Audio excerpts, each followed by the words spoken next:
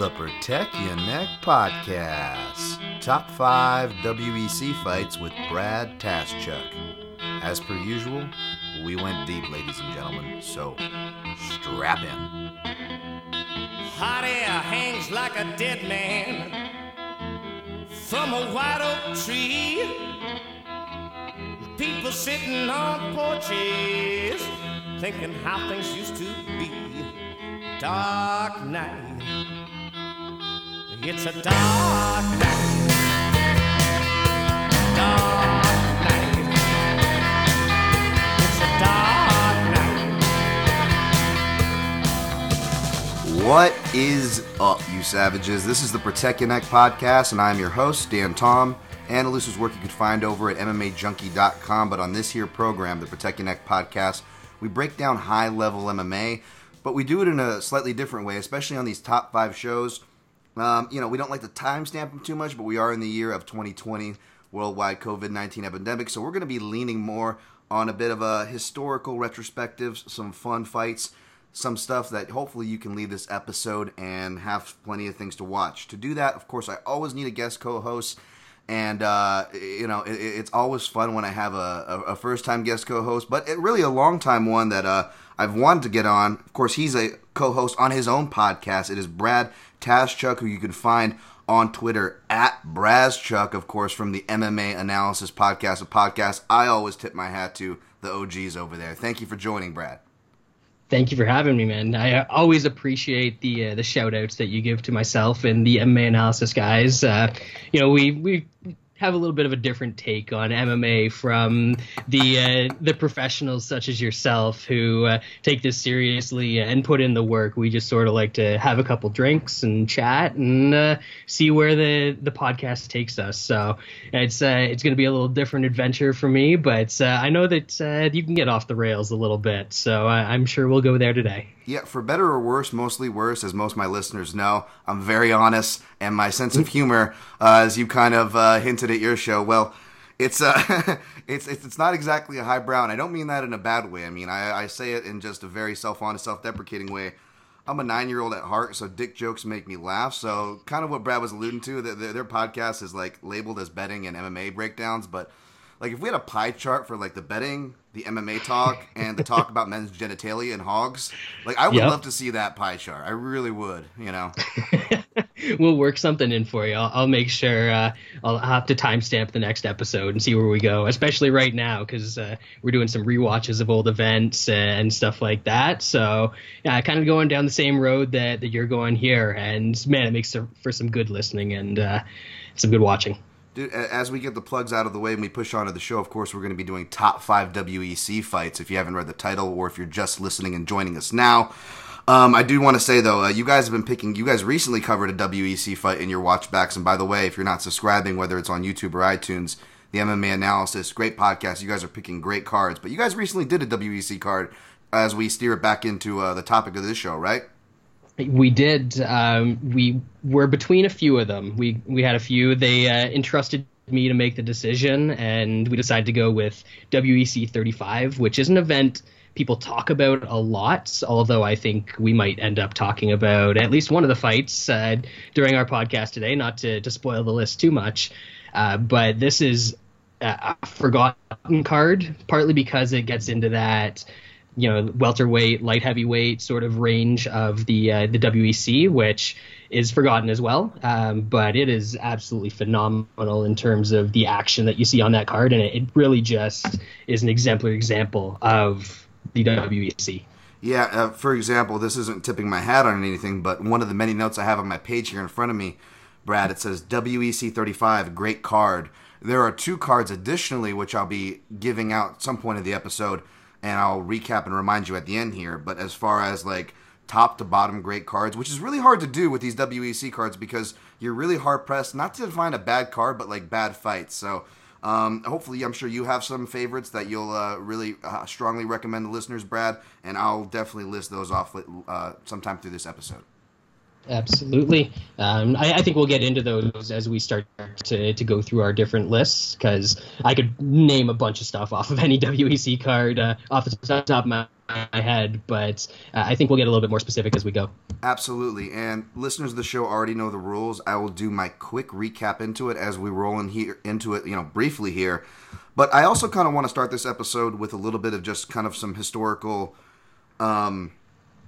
I don't know what you call it, just setting up the scene, so to speak, Brad, because this is a really fun topic, man.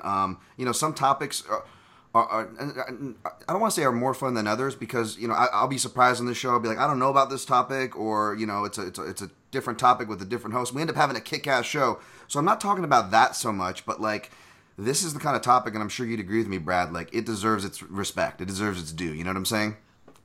There's so much to the WEC, and people think WEC, they think the final few events, they think bantamweight, featherweight, lightweight, and that's it. But there were multiple iterations of the WEC, and they were all entertaining in their own way. They were all great, and they served a really important purpose for MMA as a whole. Absolutely. To your point, if you're playing the Kevin Bacon 7 Degrees of Separation game with MMA, like, plenty of the your favorites, as far as if you're smart and you know which fighters to link to, a lot of them will cross paths in the WEC. Like, so in other words, if you do your WEC homework, you will kick ass at that 7 Degrees of Separation MMA game. You know what I'm talking about, Brad? Absolutely, yeah. So for people that don't know, the WEC is founded by Scott Adams, who's their matchmaker up till a certain point in time, and Reed Harris, if you talk to him, he's a really genuine guy. I almost compare him to a Scott Coker. The praise that Scott Coker gets with a lot of these guys as far as appreciating the martial artists and really making sure, like Reed Harris, he was just like, you could see him in the background going in to shake hands doing the Joe Silva bit, but he was also checking to see if guys were okay. And he had a real strong respect. They start the WEC essentially in 2001. Their first card is called Princes of Pain, which, Brad, chime in here. It's very classic MMA in the sense of, like, whether we're talking commentary or the way it's just talked about or titled in general. It runs the fine line between mixed martial arts and gay BDSM, right? You don't know what you're getting with these titles. Yes, and this was definitely, turn of the millennium when cards were named, and it was all about the name. You've got your sudden impacts and your worlds collide and onslaughts in the UFC. And as you get further away from the UFC, the names get a little bit more and more ridiculous. And WC definitely started off on the right page. Oh, they have one that's like, what are they, like 5 in, and they're already using this time it's personal. It's great. But that card, the Princes of Pain, it's headlined by Dan Severn and Travis Fulton. Again, your 7 Degrees of Separation game. Travis Fulton's a great one, folks. Just to kind of give you a timestamp. But you know what I was surprised by? There's some names on there that hardcores may know.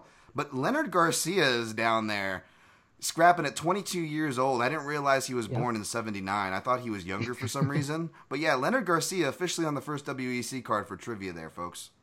Yeah, that one, I was looking up the cards. I didn't actually watch this card because it's one of the difficult ones to find. It's not on Fight Pass. But I don't think there's anything that we're missing by not having watched that card, unless you were able to get one of those, California tapes back in the day during the exchanges. But it's definitely got some historical value, that's for sure. Yeah, and not to spoil, but like the old fights, the really old ones aren't going to be on my list, so I'm not stepping on anything here. But like, if you do go back and watch some of them, it really just casts like it's a different light. It's like you've got this like Penn and Teller looking like commentator dude. Like it's creepy. He was great on some of the Halloween events. Oh yeah, so you dressed up, and I was watching some of these, and I think you got into MMA around the same time as me, sort of that like mid-aughts period. Yes. Maybe not directly with Tough, but like right around that area.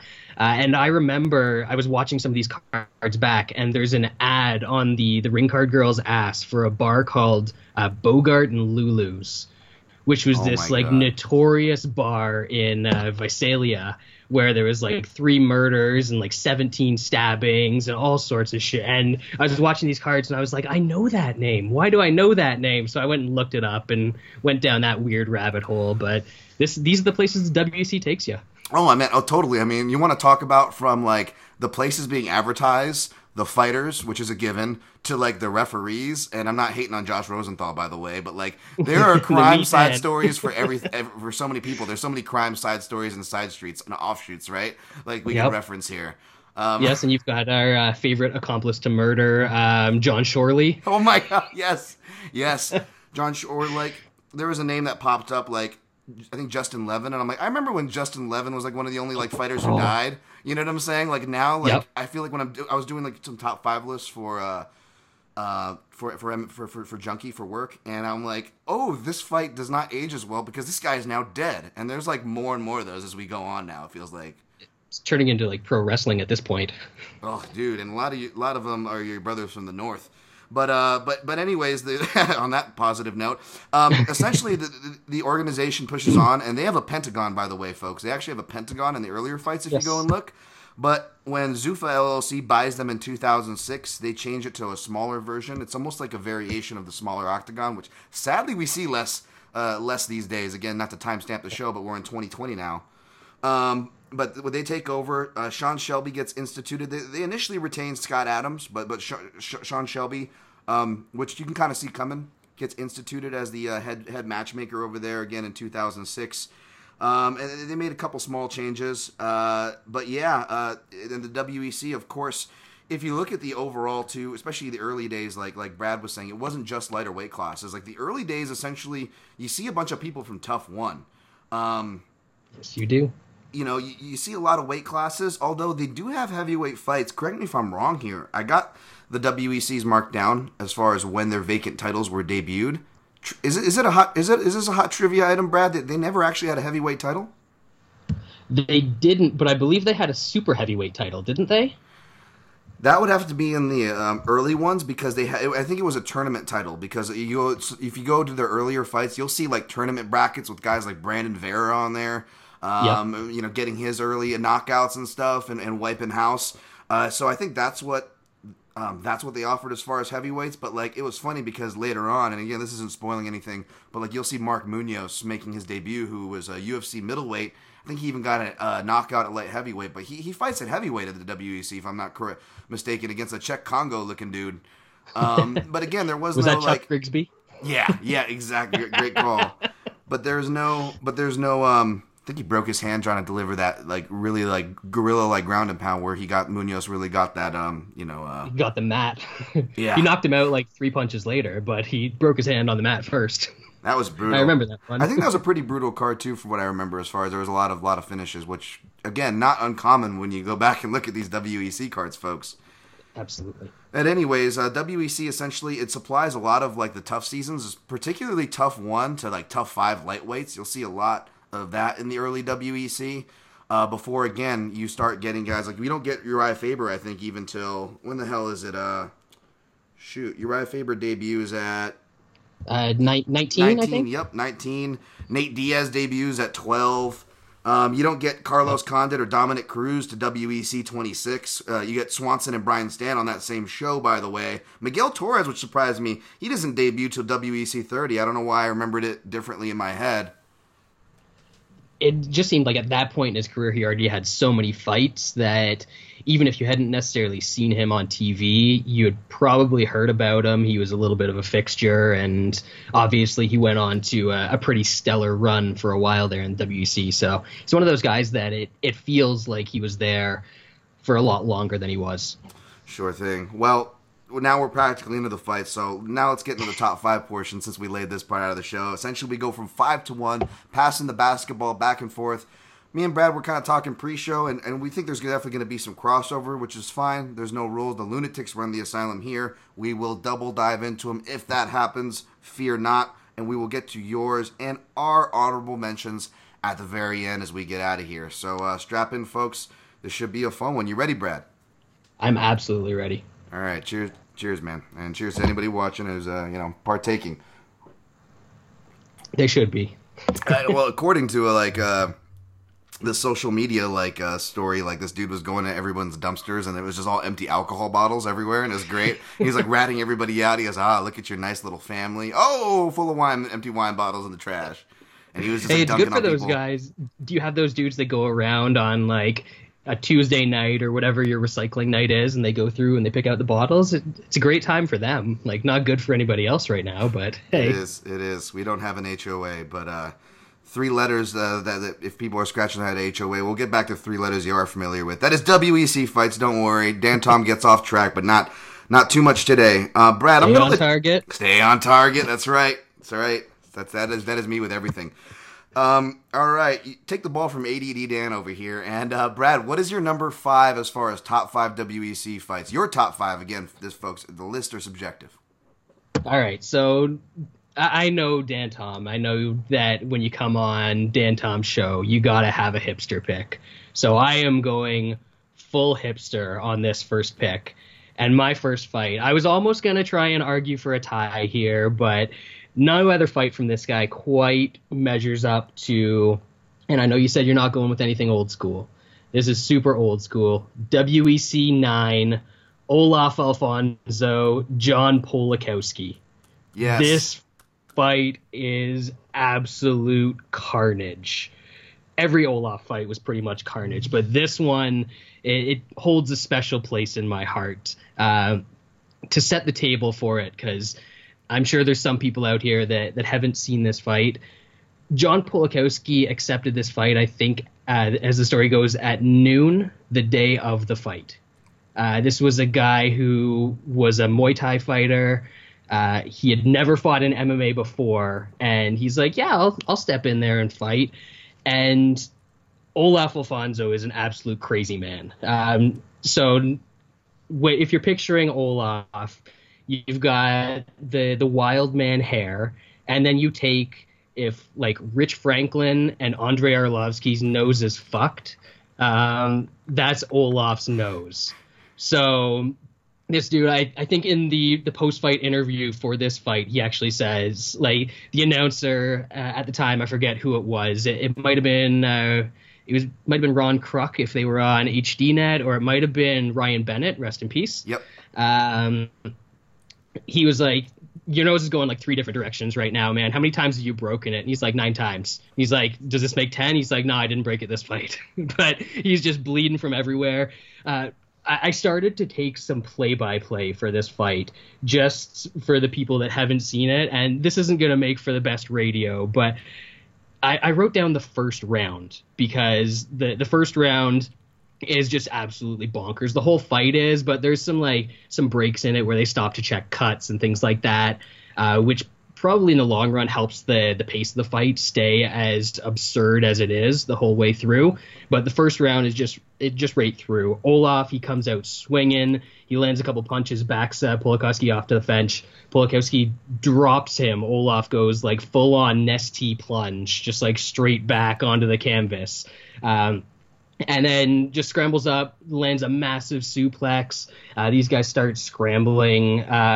Polakowski actually punches him like 8 times in the back of the head, and Rosenthal's reffing this fight. He does not care at all. He's just out there for blood just as much as these other guys. And then they start getting into, like, there's some weird grappling exchanges in this too for a guy that's never fought in MMA before. Like, Olaf gets a standing arm triangle at one point and uses it to get mount. So it's not a good fight by conventional fight standards, but it's just a fight. It is an absolute battle, and these guys go to war. And I had to like pause it a few times to catch up and try and get my play-by-play keep going. But I lost track after the first round, and this is something that if you've never seen it, you have to go back and watch this fight, because it's just nuts. I second that, because I went back to watch this fight, and I'm going to have to go back and watch it again, because I also lost track after the first round for different reasons.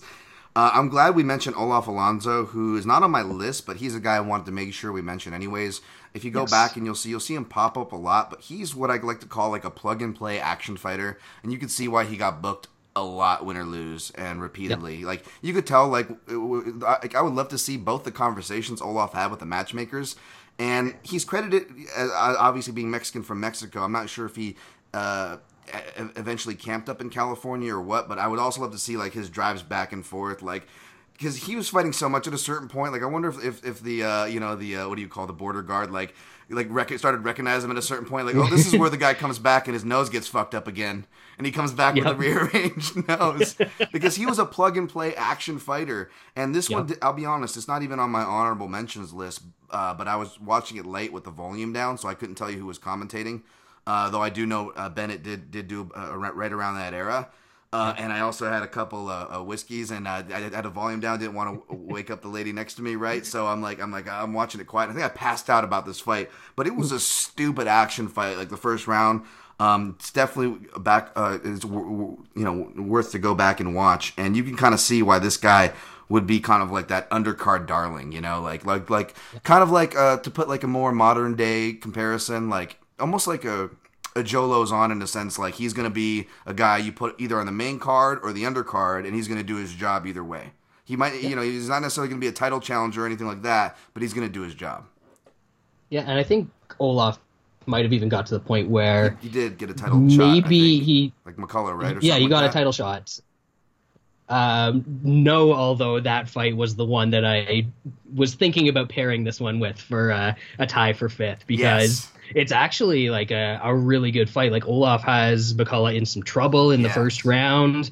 And we mentioned John Shorley a few minutes ago. This is the infamous knockout where McCullough sends his mouthpiece across the cage. John Shorley's like, oh, better go fetch this mouthpiece. And then McCullough just flatlines him while he's on the ground, and Shorley takes forever to dawdle back with the mouthpiece, so McCullough lands like 2 or 3 more shots on the ground. It's just laser guided punches. Whoa. By the way, we all love fighters and are grateful for them and the entertainment and all that. We're not by any means demeaning that, and nor do I want to unfairly play into the stereotype that MMA seems like it's been spending its lifetime trying to shed.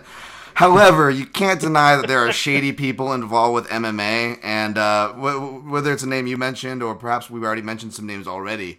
Like, one thing I noticed, Brad, you can chime in on this, like, there's a lot of, especially if you follow the hardcore storylines and offshoots, there's a lot of legal troubles and legal side stories with a lot of characters from sponsors, refs, to fighters in the WEC, right?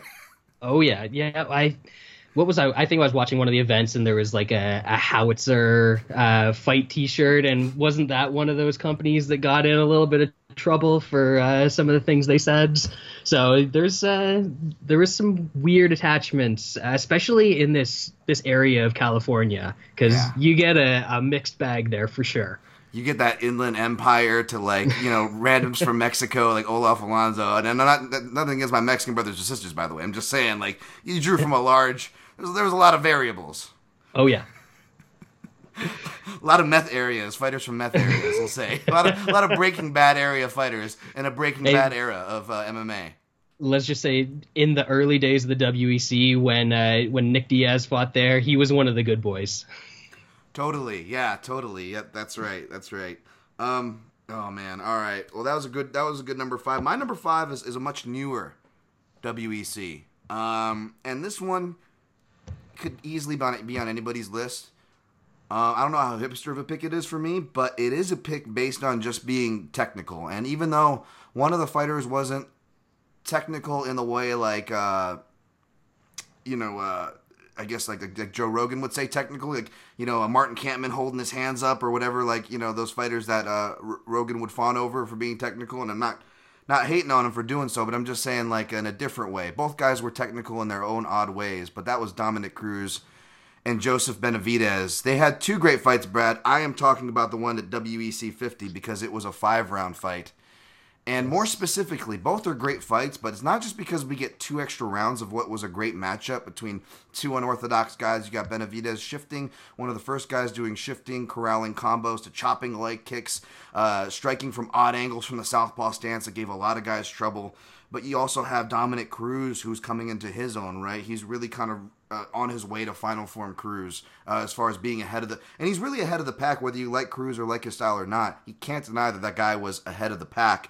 And in the second fight in particular, and I'll let you weigh in here, Brad, why I like it is because you see them countering all the stuff from the first fight. And that's one thing I love about the WEC. You don't just get fun style parody, but you get a lot of, like, storyline parody. You get a lot of storylines between a lot of guys, whether it was a 2-fight saga, 3-fight saga, etc. But they all have their own storylines outside of the cage, and more specifically with this fight, it was inside of the cage. You know, Dominic Cruz is one of my favorite takedowns, the knee tap takedown. Sometimes he would go Barza guard variation off a chain, but he was owning guys, and he still did really well even in the UFC. You know, one of the few guys to take down Dillashaw in his prime, etc. But you see Joseph Benavidez have a counter for the knee tap takedown, and you just see like them playing off each other, man. And it was a split decision. I agree with the decision, but you know it's always nice to say as a Benavidez fan, or if you're a Benavidez fan for a while, he only lost like close decisions to or maybe plus the knockout to Demetrius Johnson, to some of the best pound for pound fighters. And this is one you can hang your hat on, even in a loss for Joseph Benavidez. It was a great fight. Yeah, this is another one because, you know, a little while after, obviously, when Dominic Cruz went to the UFC, he fought DJ in that versus fight. And it was another one where, obviously, there was a huge size disparity, but these guys showed you, like Benavidez and Mighty Mouse in those fights, showed you just how good they were, that they were fighting 10 pounds up. And even as flyweights, they're not big flyweights, and they hung with the best bantamweight in the world. And, you know, when you're talking about Dominic Cruz, I know that people say sometimes that he's the greatest bantamweight of all time, but I really think that he kind of gets undersold because people don't necessarily like his style, all the injuries, obviously, so you don't get the same amount of activity that you get out of other guys. But the fact that Dominic Cruz was pretty much wiping everybody out at this point, and not necessarily like finishing them all or doing anything like that, but he was difficult to hit. He was almost impossible to take down. Like it was tough to look good when you were fighting against Dominic Cruz, and you saw Benavidez come in this fight. And this goes for a few other WC matchups, like you said, where it was really just a continuation and the evolution of their first fight. You saw the same sort of thing with WC 48, Benuelos and Jorgensen in their rematch. It didn't look like round one when they came out. They started going at it, and it was like, oh, this is round 4. And then obviously you had like the Cerrone Varner storylines and that sort of stuff, where that was, it continued on from their first fight. So you see that a lot in the WEC, and you see a lot more of that evolution. It feels like guys really adapted to their surroundings really well. That's an awesome pick. Yeah, definitely. And there's another one, but I don't want to jump in because it almost made my list, so maybe it's on yours. I won't touch it, but it's a higher weight class narrative as well, from about the middle days. But yeah, I'm glad I figured you'd appreciate that one as well. But yeah, well put. And again, I'm not going to go on my Dominic Cruz rant for the sake of people's ears, but I'm glad someone else as well has that opinion who I respect. Because again, whether you like him or like his style or not, it's hard to deny what he's done, and when you list out his stats, I think it surprises a lot of people, even some hardcores, when you really like step back and look at how long his career spans through. Yep. And the thing about like this time period too, Cruz was always trying to shake that quick loss to Faber that he had when he challenged for the it was the debut, WEC at least. Yes, and challenged for the featherweight title right off the bat, and it was just, Faber has that guillotine. He landed that guillotine with regularity back in that time, and that was just what happened. But it seemed like he was always trying to shake the reputation that he picked up in that loss, and I think eventually he got there. But this is still during that time period where people were like, yeah, but he got subbed by Faber in like a minute, so whatever. Yeah, exactly. And the other crazy thing about this fight... Oh, sorry. No, go ahead. This didn't even win fight of the night on this card. I'm looking at it right now. Which card was this? This WC 50, the Cruz Benavidez fight. Yeah. It actually went to Scott Jorgensen and Brad Pickett that night.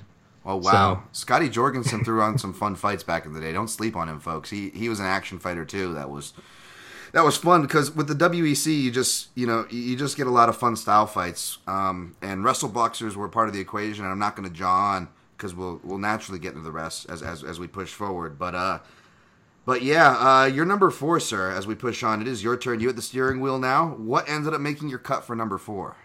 All right, so number 4, Canadian. I'm biased. I've got to get some of that CanCon in there, that Canadian content. So my number 4 is going to be WEC 49, their only trip to Canada.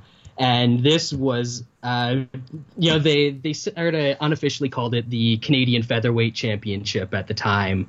This was Mark Hominick and Yves, as they said, Jabway. I'm sure he cringed every time he heard that, but Mark Hominick and Yves Jabouin, WEC 49, the first round of this fight is just absolutely sublime striking. As far as we talk about MMA and MMA striking a lot and how guys are usually good at like one or two things. But you've got Yves Jabouin, who is one of the best fighters at actually mixing punches and kicks in combinations. Oh, yeah. He could throw elbows in there as well, switch stances, go all 3 levels. This guy could do everything on the feet. And then you've got Hominick, who as a striker, he's always willing to stand in the pocket.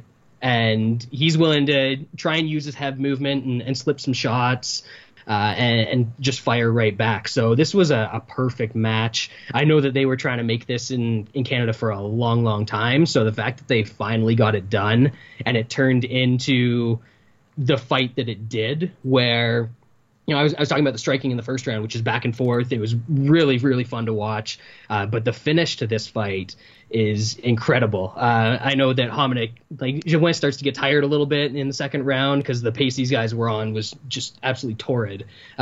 Drops him with a liver shot. Yep. So I know you love that. Punches. Even when he's going for some follow-up shots again, he lands like a knee to the liver as Jabouin's up against the cage and stuff like that. And then all of a sudden, Jabouin's like, all right, I've had enough of this. He comes out, he clips him with a huge right. Hominick drops. Jabouin jumps on top of him, and then Hominick hits. You don't think of him as a grappler, but this is a guy submitted Yves Edwards in the UFC back at the height, well, maybe not the height of Yves' powers, but like pretty close to that peak of Yves. So he's got a little bit of grappling in him. He hits a beautiful sweep, gets on top, and manages to finish the fight. And it's like 7 or 8 minutes, but just action-packed, perfect mix of everything as the WEC was.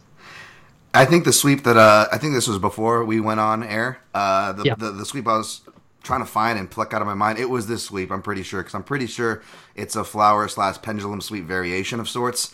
Yeah. And that's it, man. This is a great... I'm glad you made it your number 4, because it is my number 4. I couldn't avoid putting this one on. I'm sure listeners knew this was going to be on my list somewhere, so it couldn't have worked out perfect that we landed on this one. And this is one that I figured we would have, because, again, I'm having a Canadian on my show. But this was a Canadian turf war in the making. This was on my Fight Vault Top 5 Featherweight Wars. It will stay there. And the funny thing is, Jabouin was probably a bantamweight, as I'm mispronouncing his name as well. But he was. You're doing better than Todd Harris. Yeah. So I used to get Todd Harris and what was the other guy confused so much when I was watching him back in the day until I saw him do the post-fight interview. Then I would realize who it was. Okay. Who was the other guy? Yeah. Who's the guy that was a really California bro? Hey man, just came from the California Pizza Kitchen and you look great. Now, I don't know why I'm shitting on the guy. He's great, but he just looks like a total. I'll have to look it up. He was a versus guy though, right? Yeah, and he was a total California guy too. He was, whether you're a non-American or an American stereotyping a Californian, you're right. Craig Hummer. Yes. Craig Hummer. Yeah. And he seemed like such a great guy, by the way. I'm not shitting on him, but he was just like, hey, you're right, man. You look really great for the guillotine. I got nothing on that. I don't know why. I remember the cadences so well. Someone was talking about Gus Johnson. My favorite Gus Johnson thing. I know everyone shits on Gus, but my favorite thing was when he would double say the first name as he would slowly step into frame. He'd be like, Misha. That was I would lose it every time. That was the Gus Johnson fucking cadence. You know what? We did an Elite XC card recently on our MMA Analysis rewatch, and we were like, you know what, Gus Johnson, he had those couple moments granted where things just went off the rail. The makeup job towards the end was like that makeup shotgun in The Simpsons. Yes. But generally he for a guy who didn't know MMA, he did a pretty good job. So I can't shit on him too much. He did, and he was good within his realm. But back to this fight and back to Eves. What I liked about Eves, you said mixing up all three levels. Like, we talk about guys like Barbosa and Marlon Moraes, who to different degrees are still doing very well, right? They're still very much in relevant, what is today, modern day, or relevant to now. And they're still one of the few guys, even in the year of 2020, Brad, who can kick going backwards, who can kick to counter, right? And Eves was one of the few guys who's doing that, and he's doing it like over 10 years ago, over a decade ago. He's doing that in high-level mixed martial arts fights. Like, not against nobodies either. And you see a lot of that kind of a kick and body kick. As far as his body offerings, of course, they weren't as good as Holinik's, but, Eves is right there too. And it's just a fantastic fight. I've gone on about it so much. People know how I feel. But what I will kind of cap off is, man, I was watching a lot of old school Team Tompkins fights, and I was kind of getting down. Now, I wasn't nearly as close at all with Sean Tompkins as I was with Robert Follis.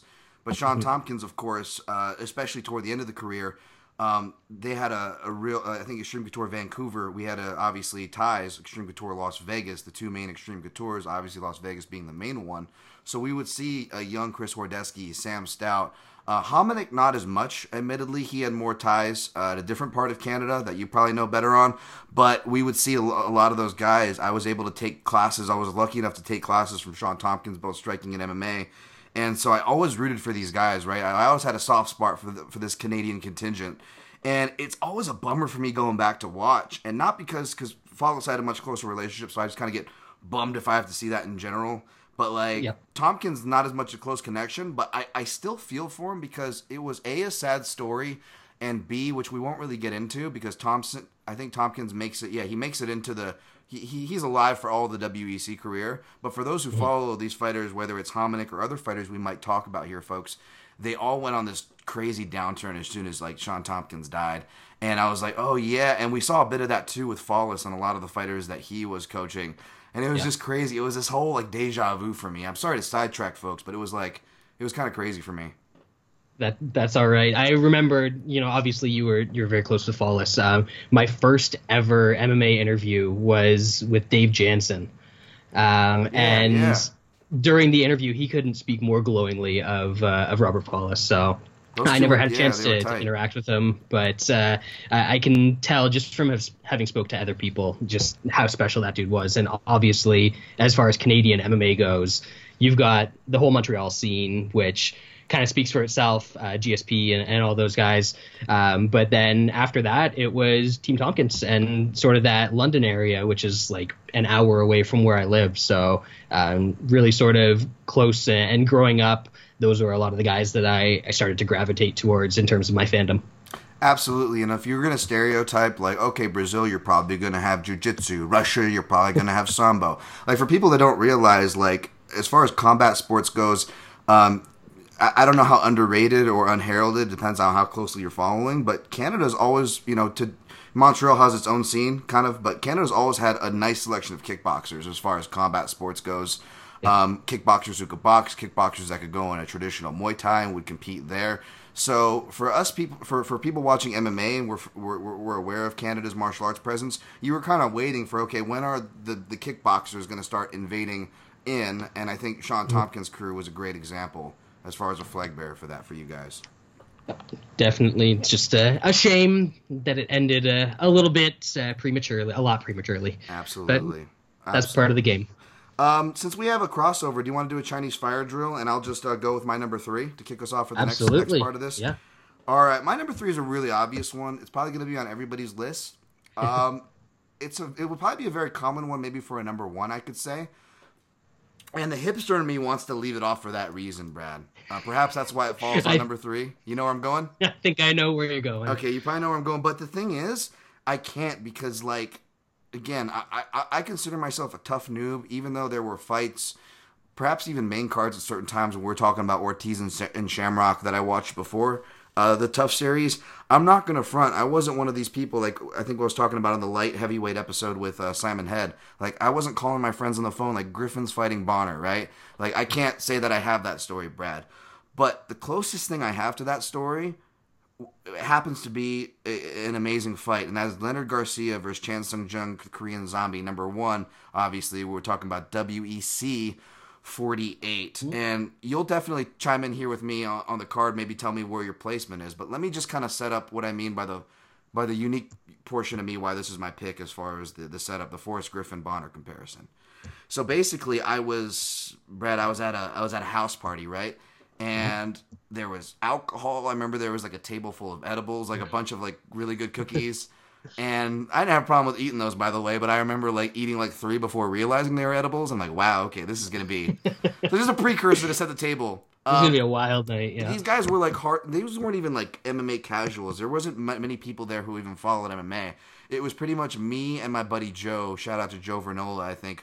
We're just the only ones watching the prelims, right? Because this was the last fight leading in, and really smart. I'm sure Sean Shelby fucking still pats himself on the back, and he deserves so for, because the lead-in fight is so important, for selling. You could argue that the lead-in fight is almost just as important as the headlining fight and leaving the taste in your mouth as far as sales goes. Perhaps not for the whole card, obviously, but it's for a matchmaker perspective as far as what makes a successful card. This is an important one to watch. And at the moment, there's an illegal poker game going on with some money going down. Not the highest stakes, but for the guys I'm hanging out with, pretty high stakes, right? Okay? And so that's got the attention, right? And you've got people in different parts of the room. This fight starts, Brad. 2 people are watching, me and my buddy Joe, like I said. By the 3rd round, the poker game is stopped. Everybody is stopped. The girls who don't give a shit about fighting, they didn't care about the other fights, which there were some really good fights on this card, which hopefully we'll talk about. Some that don't get talked about because WC 48 was so packed. Everybody was watching this fight by the end of it, and it was we just couldn't believe what we saw. It wasn't the most technical fight, but it's probably the closest, as lame as that story is, it's the closest for me as far as a Stephan Bonner call up your friend moment. You just saw people slowly bumping each other's shoulder. Check this out. You saw people slowly losing their focus on what they were doing and focusing on the TV. I haven't been able to recreate it since. It's got to be on this list. Yeah, there's not a whole lot of fights that capture that sort of attention. Dana's got his whole like 4 corners, like soccer, basketball, that sort of stuff in a fight. But this is one of those, like, if that fight is on the 4th corner, everyone is going to that corner. Some other fights, maybe not. But this fight was incredible. And I wasn't like a long-term WEC fan going back to the HDNet days, just because we didn't have HDNet in Canada until like after WEC was already on Versus, or here in Canada TSN. So I didn't really start to get into it until like the events in the 30s and stuff like that. But going back as far as I could in my live viewing of the WEC to watch it build up to the point where they could do a pay-per-view. Well, WEC couldn't do a pay-per-view, but the UFC could present a pay-per-view on their behalf. Yeah. But getting to that point and seeing the stuff that had already happened on the undercard, because you've got, I'm not sure if that's when Chad Mendes makes his debut in the WEC, but I know he's on the undercard and he basically like rips a dude's head off. You've got Pickett beating DJ on that undercard. Pettis winning with one of his like 17 triangle chokes that he had in the WEC. Seemed like that dude finished everybody in the 2nd or 3rd round with a triangle. And then you cap it all off with this. Totally. Like just absolutely losing your mind. As you said, it wasn't the most technical of fights, but these were 2 guys that, Chen Sun Jung, I had known him from the Sengoku featherweight tournament at this point. I think he was in a couple fights over there. Didn't necessarily have the greatest results. But Leonard Garcia, you knew he was coming into brawl. So it turned out pretty couldn't have been better as far as, like you said, Sean Shelby was concerned, and to lead into their only pay-per-view. Totally. And, as you touched on the card there, perfect, because, Yeah, one of Demetrius Johnson's only losses was on there to Brad Pickett, who's always been a favorite of mine personally. I've always been a big Brad Pickett fan. But on those 3 cards that I wanted to highlight as far as like top to bottom, the most stat cards, WEC 48 is one of those next to, as Brad mentioned off the top of the show, WEC 35. But yeah, WEC 48 is right there too. Yeah. Awesome, man. Awesome. Well, that one wasn't on your list, huh? And no problem if it wasn't, by the way. I'm not judging. It was not on my list. Okay. I went a little too hipster and kept it off the list. I think it might be the decision that does it for me. Because sometimes, like you, in this case, it's okay because Korean Zombie got it back in the UFC in their rematch. But still, just watching that fight and then seeing the decision play out the way it did, we were in that Leonard Garcia, Diego Sanchez sort of period where if it went to decision, they were getting the decision. That's how life went. Totally, yeah. It was like Omagawa by must decision back then. But yeah, my this one didn't make my top 5, but it was certainly right at the top of the honorable mention list. I love how even in the highlights, like Garcia's missing every punch, like. Yeah. But I could see how like judges got bullshitted because it was also Garcia had that Greg Jackson thing where even if it wasn't landed, where you're throwing spitting shit at the end, last 10 seconds of every round, and you're swaying all the stupid judges in your favor. So that was really common, like at its peak back then. Leave an impression. Yeah. That's right. What was your number 3 then, sir? That was my number 3. So my number 3 is, we've talked a little bit about Asian fighters to this point, but now we're going to get into a Japanese fighter and not one who gets much acclaim. So there's a couple other guys, and I'm sure we'll talk about one of them for sure at some point in this podcast, just because I know that having listened to a couple of the shows, it's pretty easy to get Dan into a rant on Takei Mizugaki. But shout out to my buddy Jordan Killian too, by the way. He's all about the Mizugaki fan club. Go on, sorry. Yeah, but this fight is from the aforementioned WEC 35, and this is Carlos Condit defending his welterweight title against Hiromitsu Miura. So this fight is, especially if you don't know anything about Miura, this fight is absolutely shocking to go in and watch because, he's got like a decent record. His like career MMA record's only like 9-4, 9-5. He went off and did some boxing after that. I think he got to the point where he challenged for some sort of lower level world title over in Japan in boxing. So he had a decent boxing career. But this guy, he was a boxer and a judoka, and he comes out in this fight and his first round is actually pretty dominant over Condit. He lands a bunch of throws, lands some heavy strikes. Obviously, we know that Condit can take a shot, and there's not a lot of quitting that dude. So he just keeps coming back for more and more and more and more. And honestly, Condit was great in the UFC, and his fight with Robbie Lawler, especially that 5th round, that will go down in the history books as one of the best ever. But where he really cultivated that reputation was his WEC run. Absolutely. He wasn't necessarily fighting the top welterweights in the world at this time, but if you saw a welterweight ranking list in sort of the 2006, 2008 time period before he made that jump over to UFC, and it didn't have him in the top 10, people would be like, whoa, well, what are you doing? Like, where's Carlos Condit? This guy is phenomenal. And in this fight, he shows a lot of heart. He shows a lot of his skills, and he shows just how reckless he was, because this is back when he was at Fit NHB as opposed to going over to the counterparts in Albuquerque. But he takes a lot of stuff and he dishes it back, and there are probably 3 or 4 times in this fight where I'm like, oh, Miura's done. Like, he's got nothing left in the tank, and then he pops up, lands another little judo throw, and starts raining down some ground and pound again, and you're like, holy shit.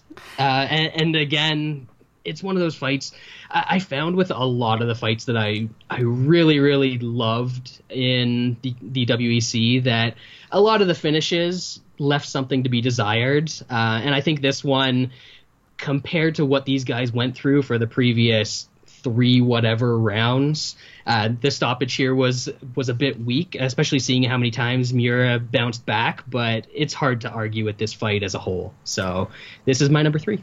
Yeah, it's one of those where it's like, and they even say it in the commentary, the finishing knee wasn't like have a lot of gusto on it, but no one was complaining, and not even Miura. And it's funny because in the pre-fight package, like Carlos Condit actually he's talking about, he's like, my knee's gonna win it for me. And by the way, you sunk my battleship. This is my next one, number 2.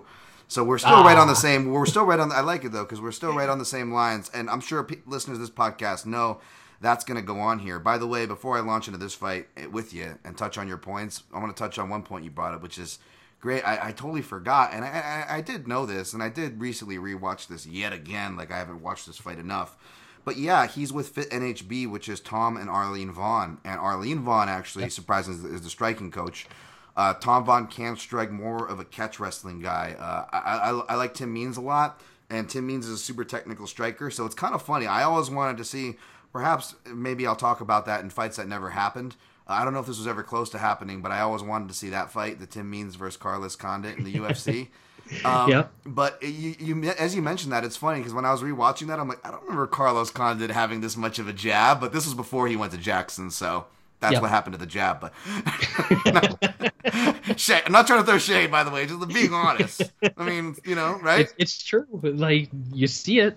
And it's against, as far as boxers go, it's against probably one of the top 4 or 5 boxers that he's fought in his MMA career, too. Right, and outside of his knees, I didn't realize that the jab would be one of his more popular strikes. But back to the style matchup, and back to Japanese fighters, like you opened this, Brad, I like it because Japanese fighters, and I think I talked to this, we didn't talk, by the way, that much pre-pod, and I tried not to. We tried to save it for the pod, but I think we talked about this pre-pod again, Brad, where Japanese fighters played a really interesting role in WEC and MMA at this time because before WEC, or even, I should say, during WEC, we're going back to their beginning, right, 2001, till even now in the UFC, right, 2000 onward, Japanese fighters have traditionally struggled, both stereotypically and but factually, right, in Western North American organizations, if that's not painting with too broad a brush, right? That's fair.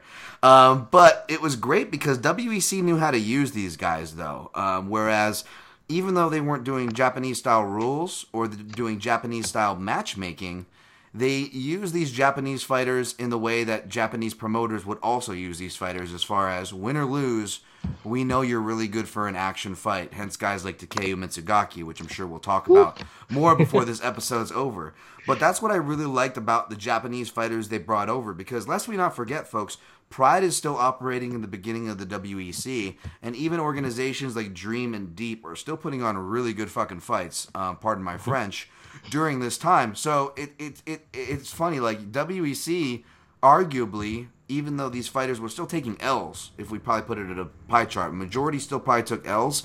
I would argue WEC more than Strikeforce, UFC, Bellator, now or then, they utilize the Asian talent the best as far as their matchmaking with North American fighters.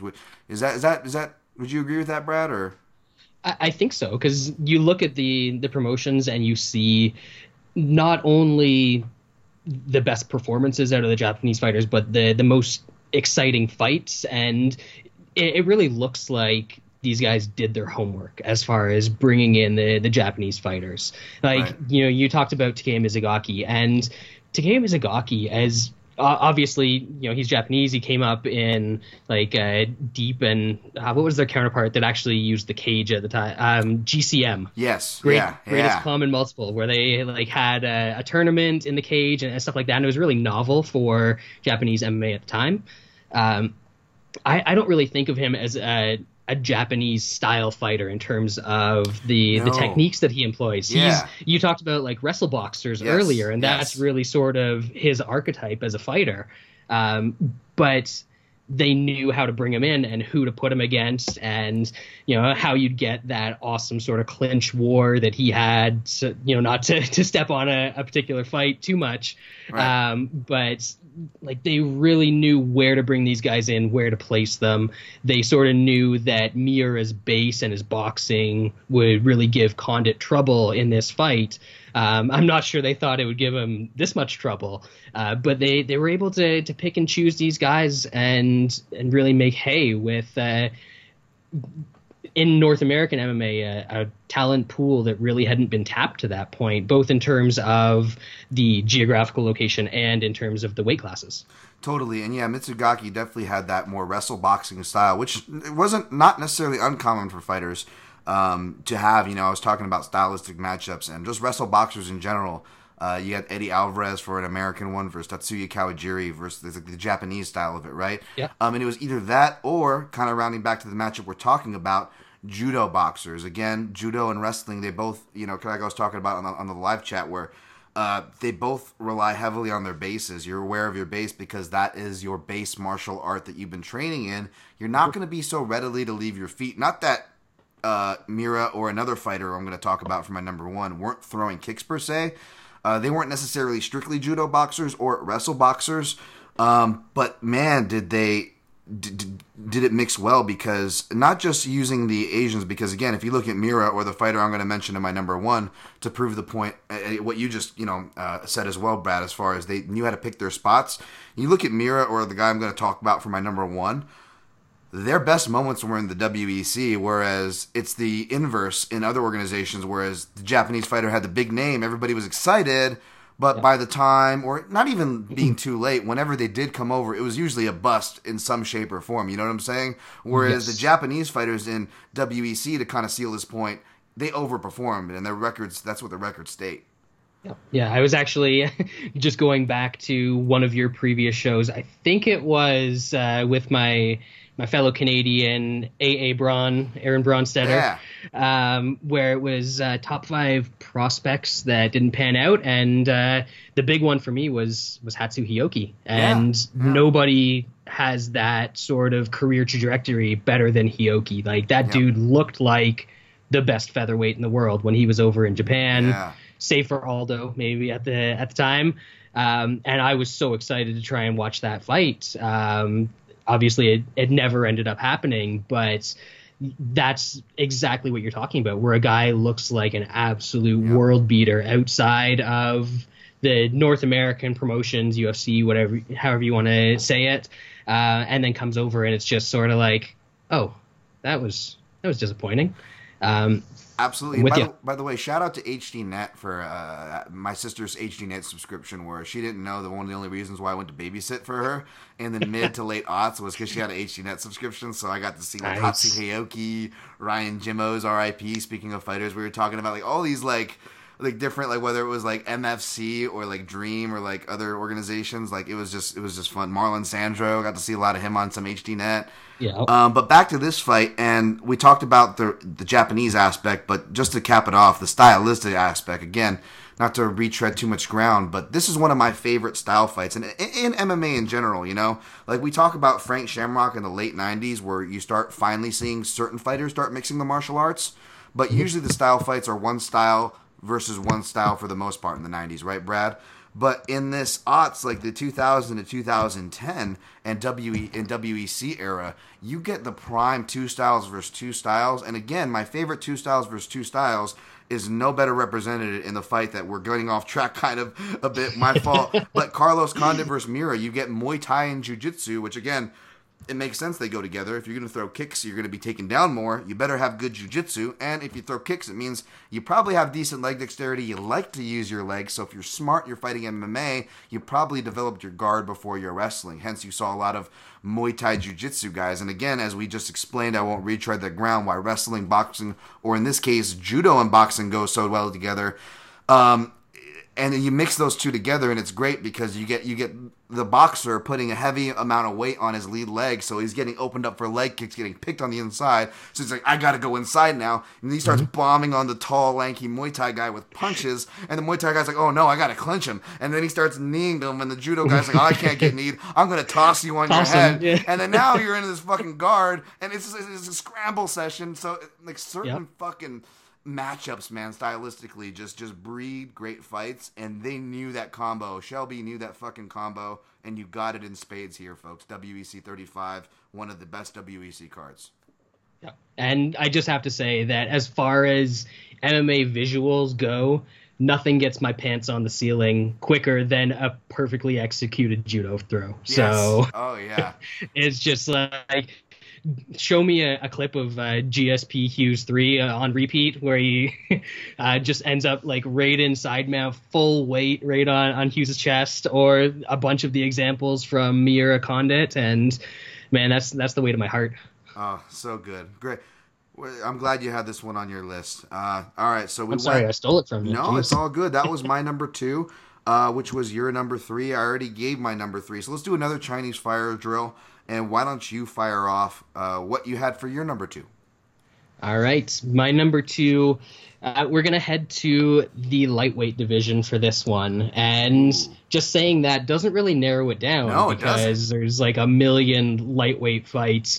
I know in the comments to you posting this episode on Twitter and some other places, there's some lightweight fights that people have suggested. But the one I'm going with here, I was almost not even going to have this on my list at all, and then I watched it again earlier today, and I was just like, this fight is nuts. It's Benson Henderson and Donald Cerrone at WEC 43. And again, this probably didn't make a lot of other people's lists, but I absolutely love this fight. I really enjoy, like, MMA these days has sort of evolved to a point where the tactics have come into play in such a huge way that you don't see guys willing to be too aggressive when they get into grappling exchanges or sacrifice position or things like that. Whereas when you go back to the heyday of these guys, and it was really kind of a staple of the WEC as a whole, guys were willing to go for anything from any position. And within the first minute and a half of this fight, you've got Cerrone locking up that ridiculous power guillotine, making Henderson sacrifice position. He gets on top, switches it immediately to a triangle. Then you've got Benson, because he saw Cerrone's previous fights with Varner, where staying in tight to him and letting him work the close guard on you is really going to be trouble. So he was standing up in his guard. He was dropping punches from there, dropping elbows to the body. There's a point where Cerrone just has a full-on armbar in this fight, and Henderson's like, yeah, that's cool. I think I made a note of somewhere in the third round where it's the only time that I've really noticed in a fight Henderson actually adjusting his toothpick during the fight. Usually he was pretty good at keeping that in check, but in this fight, these guys were so all over the place that even the toothpick came out of place, so he had to adjust that. And then it carries through all the way to the fight. You get into rounds 4 and 5, and suddenly Donald Cerrone, who couldn't defend a takedown to save his life, has got Aldo's takedown defense, and he's just shucking Henderson off of these deep double legs, and I don't know how he managed to do it, but he really takes over the fight late. The 5th round, he looks like he's using Henderson's arm as a lever to try and just rip it off in some of these crazy omoplata attempts that he's got. And then eventually Henderson just survives it all, and we go to a decision. And this one, I couldn't shit on this decision like the Korean Zombie Garcia decision, because this one you can really see it going either way. Henderson ends up getting the decision. He becomes the WEC interim lightweight champion, because they were waiting for Jamie Varner to get over his eye issue at the time, and went on to quite the run himself in terms of what he did for the rest of his WEC tenure, and then obviously over in the UFC as well. So Donald Cerrone, Ben Henderson won, WEC 43. Man, that's a great fight.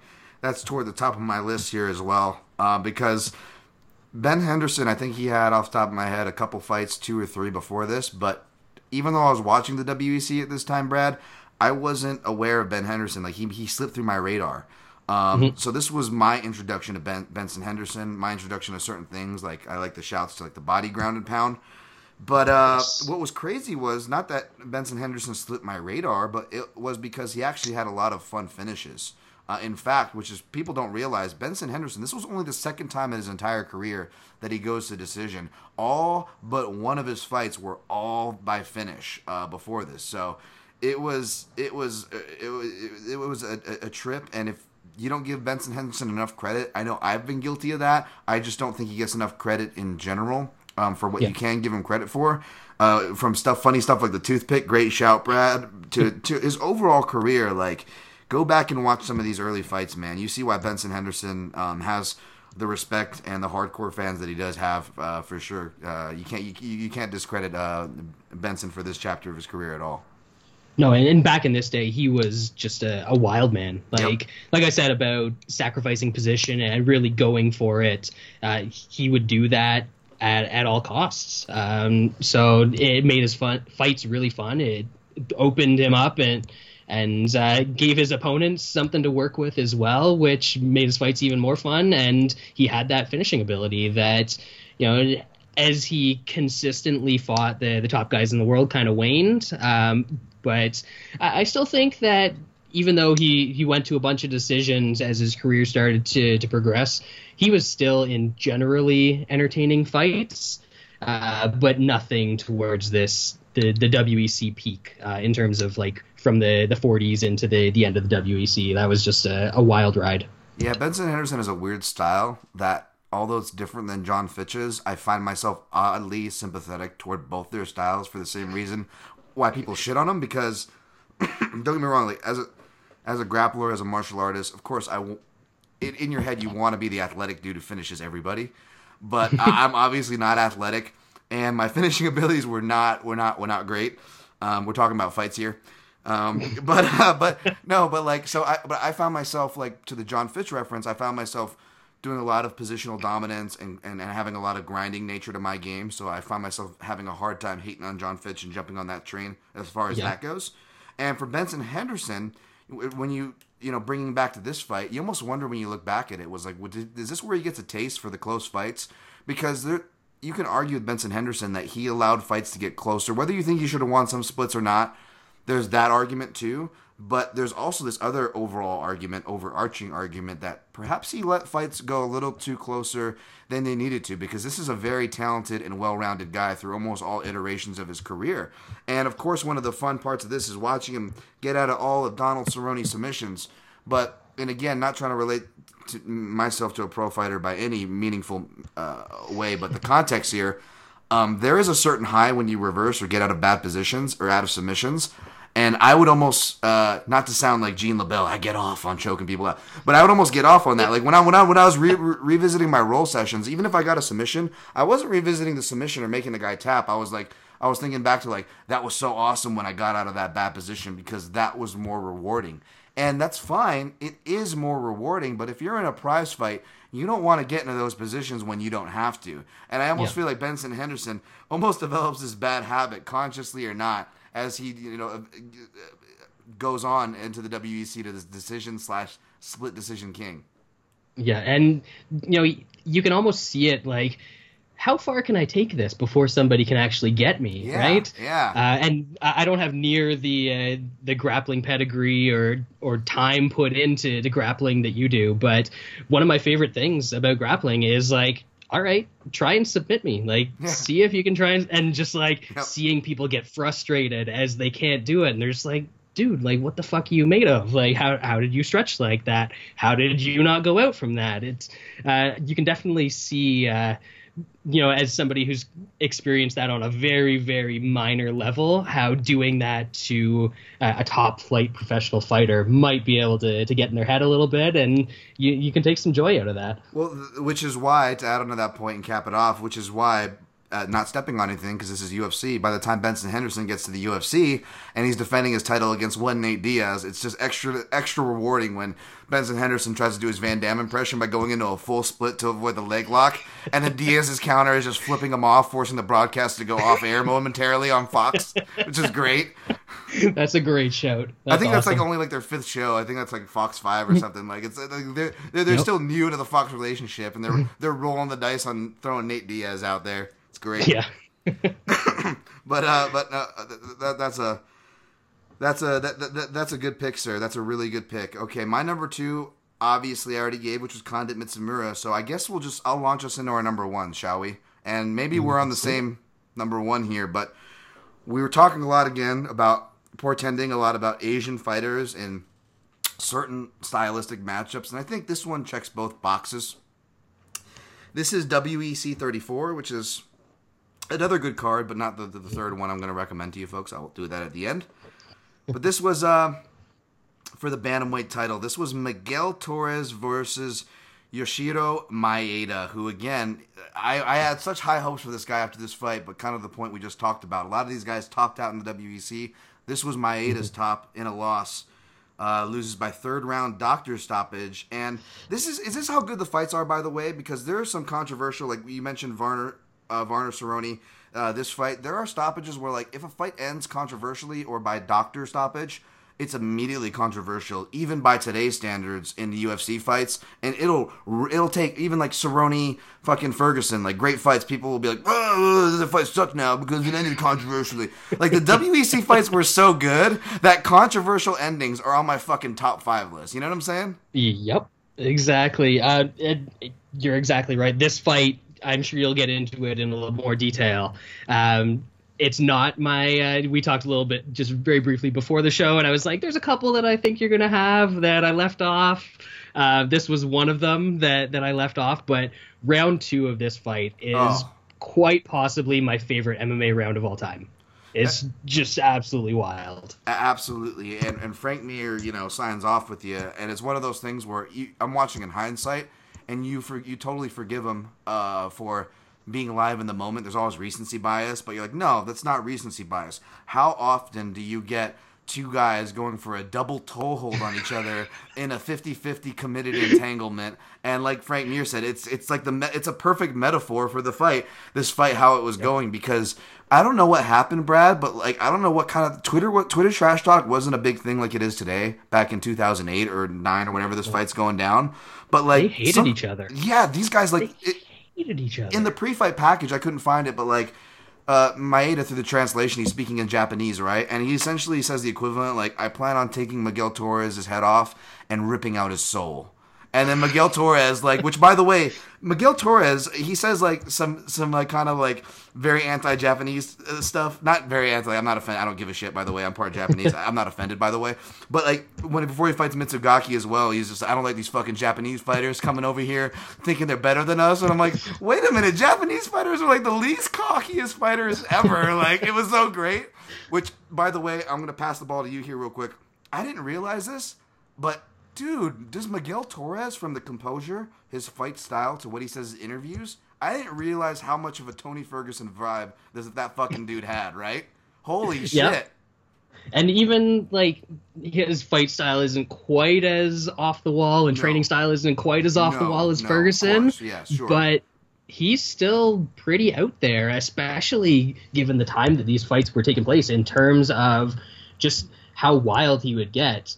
But then you would see performances like the next one after this that he had against Manny Tapia, where he's like working behind a jab a lot and just sort of like blinds Tapia on one side and really just dominates that fight. So this was a guy who, like a few MMA fighters, a little bit unstable, I think, but it worked for him. It definitely worked for him, and Maeda brought the best out of him, I think.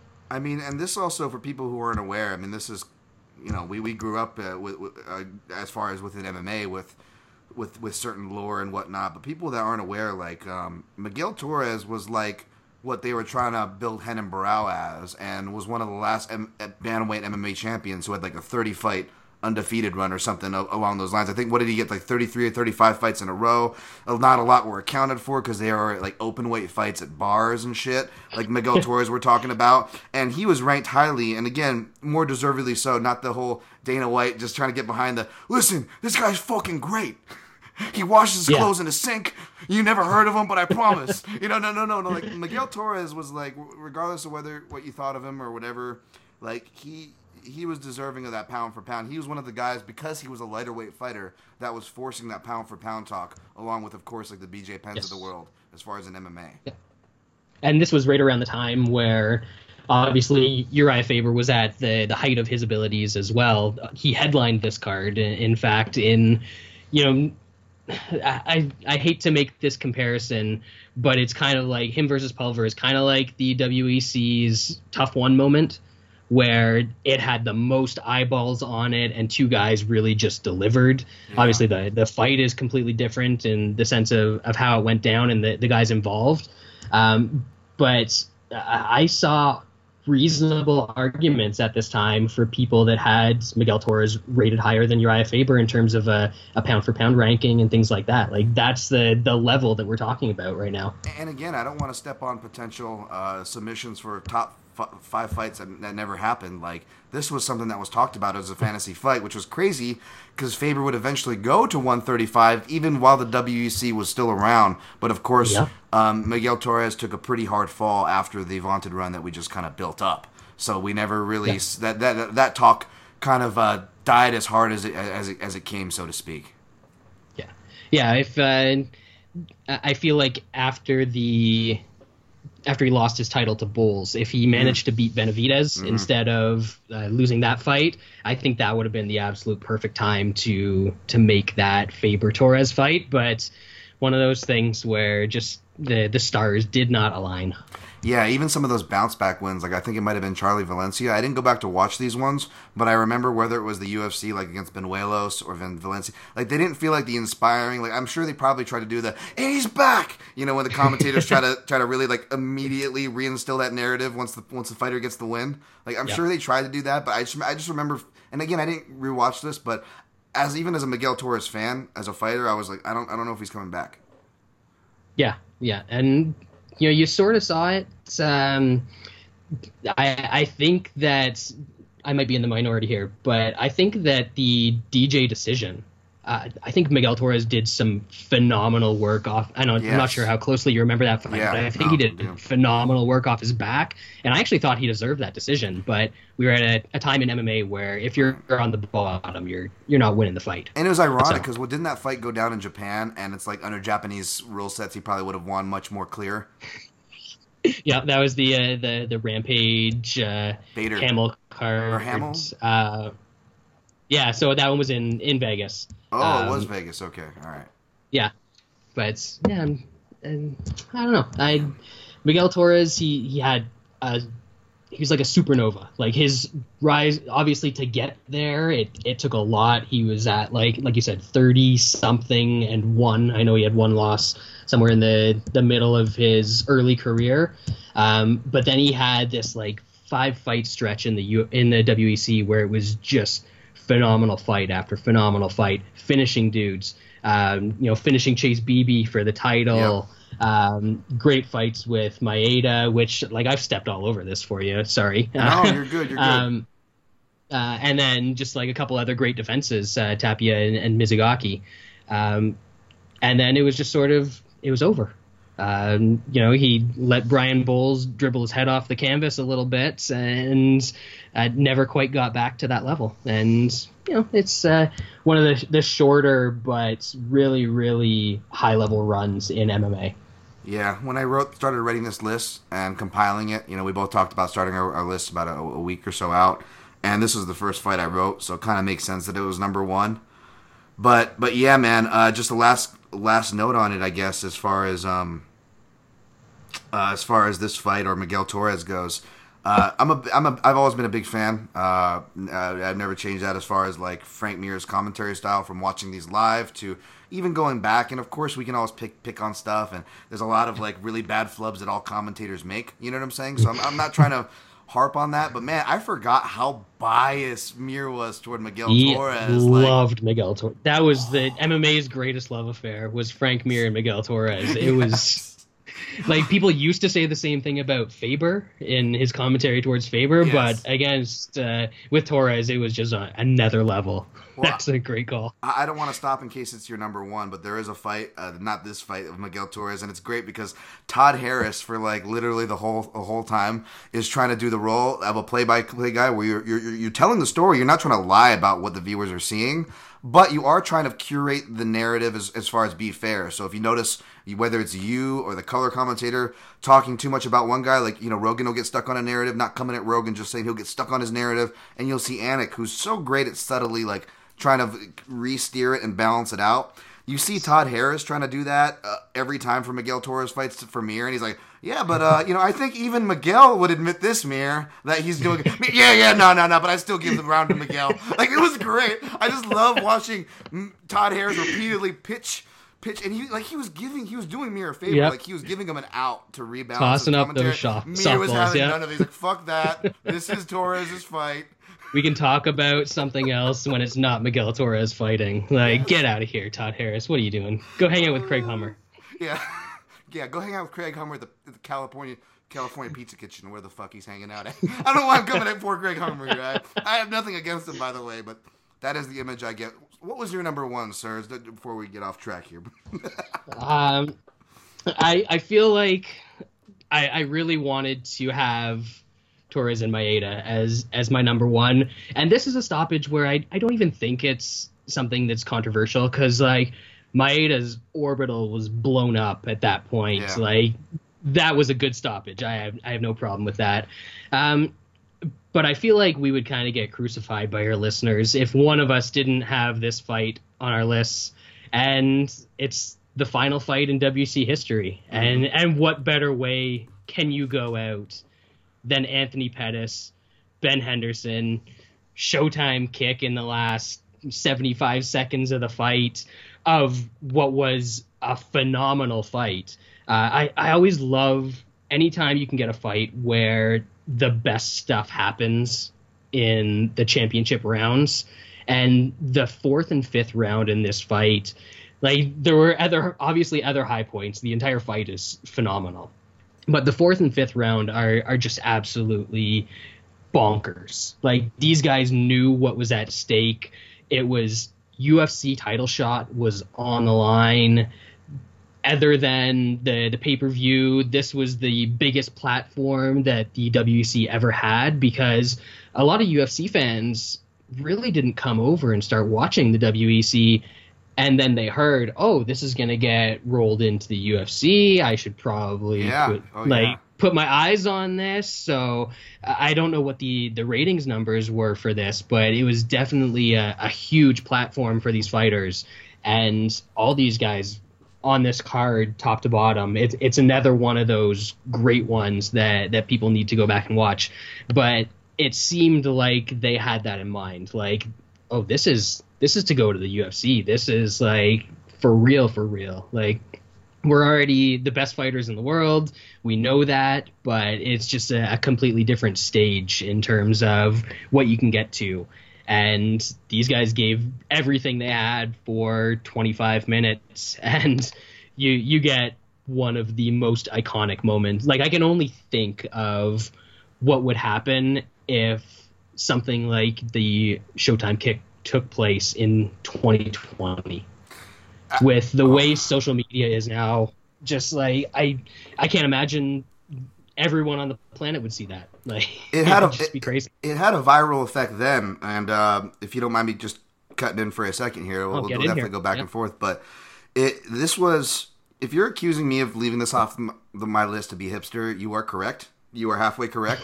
However, as I want to make a note, there's a bunch of honorable mentions, and we'll knock out all of ours before we get out of here, folks. But for the truncated versions that I do in MMA Junkie, the truncated versions for this top 5 that I do called the Fight Vault, I include 2 honorable mentions. So when I do my 1 through 5, I'll write a big H on 2. So those 2 honorable mentions will stand out above the rest for what it's worth. And this fight has an H next to it. as well as Nate Diaz versus Hermes Franco, which we'll talk about later.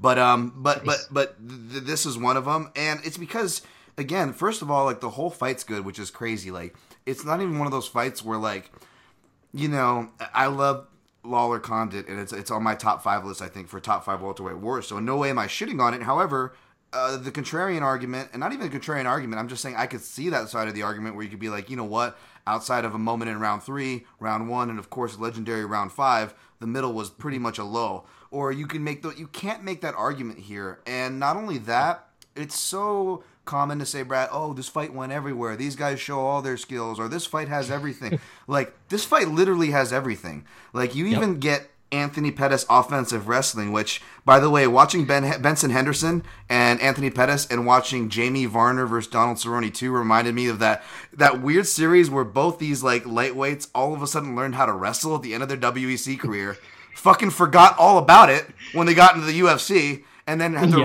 remind themselves of it. Maybe in Pettis' case, not so much later in their career. But Stevens fight. yeah, there is. Yeah, yep. He used it once. Yeah, he used it once to get himself back on track, right?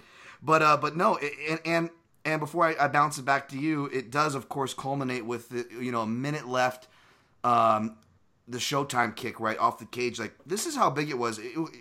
I agree with Brad that it's almost an injustice because how much bigger it would be now, but this is how big it was then, almost 10 years ago, it feels like, right? I was still, I'm on the amateur team on a regular basis, training with pros and amateurs at Extreme Couture at this time. I'm not saying that to brag. I'm saying that because after this fight, Brad, everybody in the gym tried it. Fuck, like, okay, in the beginning of practice, we got to run our laps right around the mats, right? And for the whole fucking year, at least one asshole, it's like minus 500, is gonna try. Hey, let's do the Showtime kick on this lap. It was fucking like, okay, mark it off your list. Check it off your bingo list. Like, for a whole fucking year, training I was getting session sick bingo, of the Showtime kick. Like, people would be trying to cute and doing it in sessions. It would just be getting their asses kicked. Like, it was great. Oh, it was great. But yeah, this also, watching this fight again gave me a little flashback to something else. I think it happened on this card as well.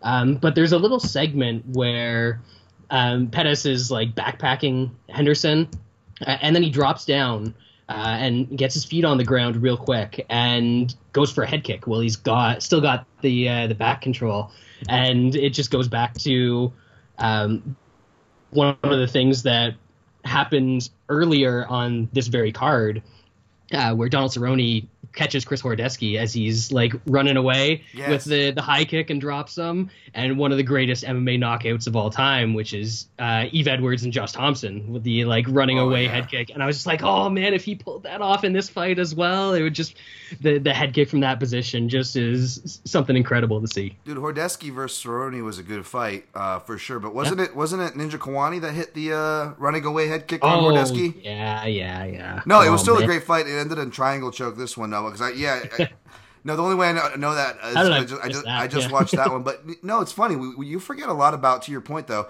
you forget a lot about this card, right? Because it has that kick. But the things I wrote down in my notes specifically is Renan Barão makes his debut. We talked about Renan Barão coming later as far as a 30-some-odd bantamweight champion run. But you also get Yuri Alcantara knocking out Ricardo Lamas.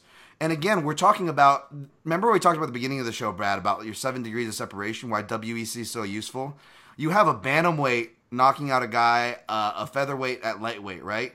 But Lamas, a little bit before this, he beats, he unanimous decision, he doesn't knock him out, but he unanimous decisions James Krause at lightweight, who is now a welterweight, that recently beat a middleweight and competed at middleweight. So, like, within 3 fighters, you just went from bantamweight to UFC middleweight over a span of a decade. That's how much ground you cover with this WEC crop. That was a brutal knockout. It was a brutal knockout, but not as brutal as one of my favorite forgotten KOs, which was Ken Stone getting deadened by a slam by Eddie Wineland. One of the best slam KOs in MMA. Yeah, that one. One of the best. Yeah, undoubtedly. And Wineland's he's real vicious about it too. He gets in there and gets his frames up and just tries to drive Stone through the mat. It's a nasty one. Yeah, you're right. You see that exact moment where he installs his frames and goes down. And it's like a flyweight getting a knockout at that time because that was like our flyweight division at the time, folks. Flyweight wasn't a prominent weight class. Yep. I don't even know how big the Lemoore shows in Tachi Palace were at this time. Where guys like, I was watching them. Yeah, right. I know that doesn't count for anything. Right. Like where guys like Michael McDonald came up or Ian McCall was making his heyday as far as 125 goes. But yeah, there was a lot on that last WEC card. That's a great pick. And speaking of flyweights, and back to your number one pick, I mean, this is before the flyweight era of fights, but it's got about as many back takes as a Juicy Formiga fight, folks. Like, yeah, they can't hold it quite as well as Juicy, but not too many people can hold on to back control as well as that guy. So, absolutely. All right, that rounds out our lists. I'm gonna pull up the listener lists here, but while I'm doing that, Brad, I gave my two top honorable mentions. I know you have a bunch, but like, what were two that were like so close to making your list that we didn't talk about yet? Ooh, the ones that were that close. Yeah, I think this one has more of a personal touch for me, just because of like the time period and how difficult it was to see this fight.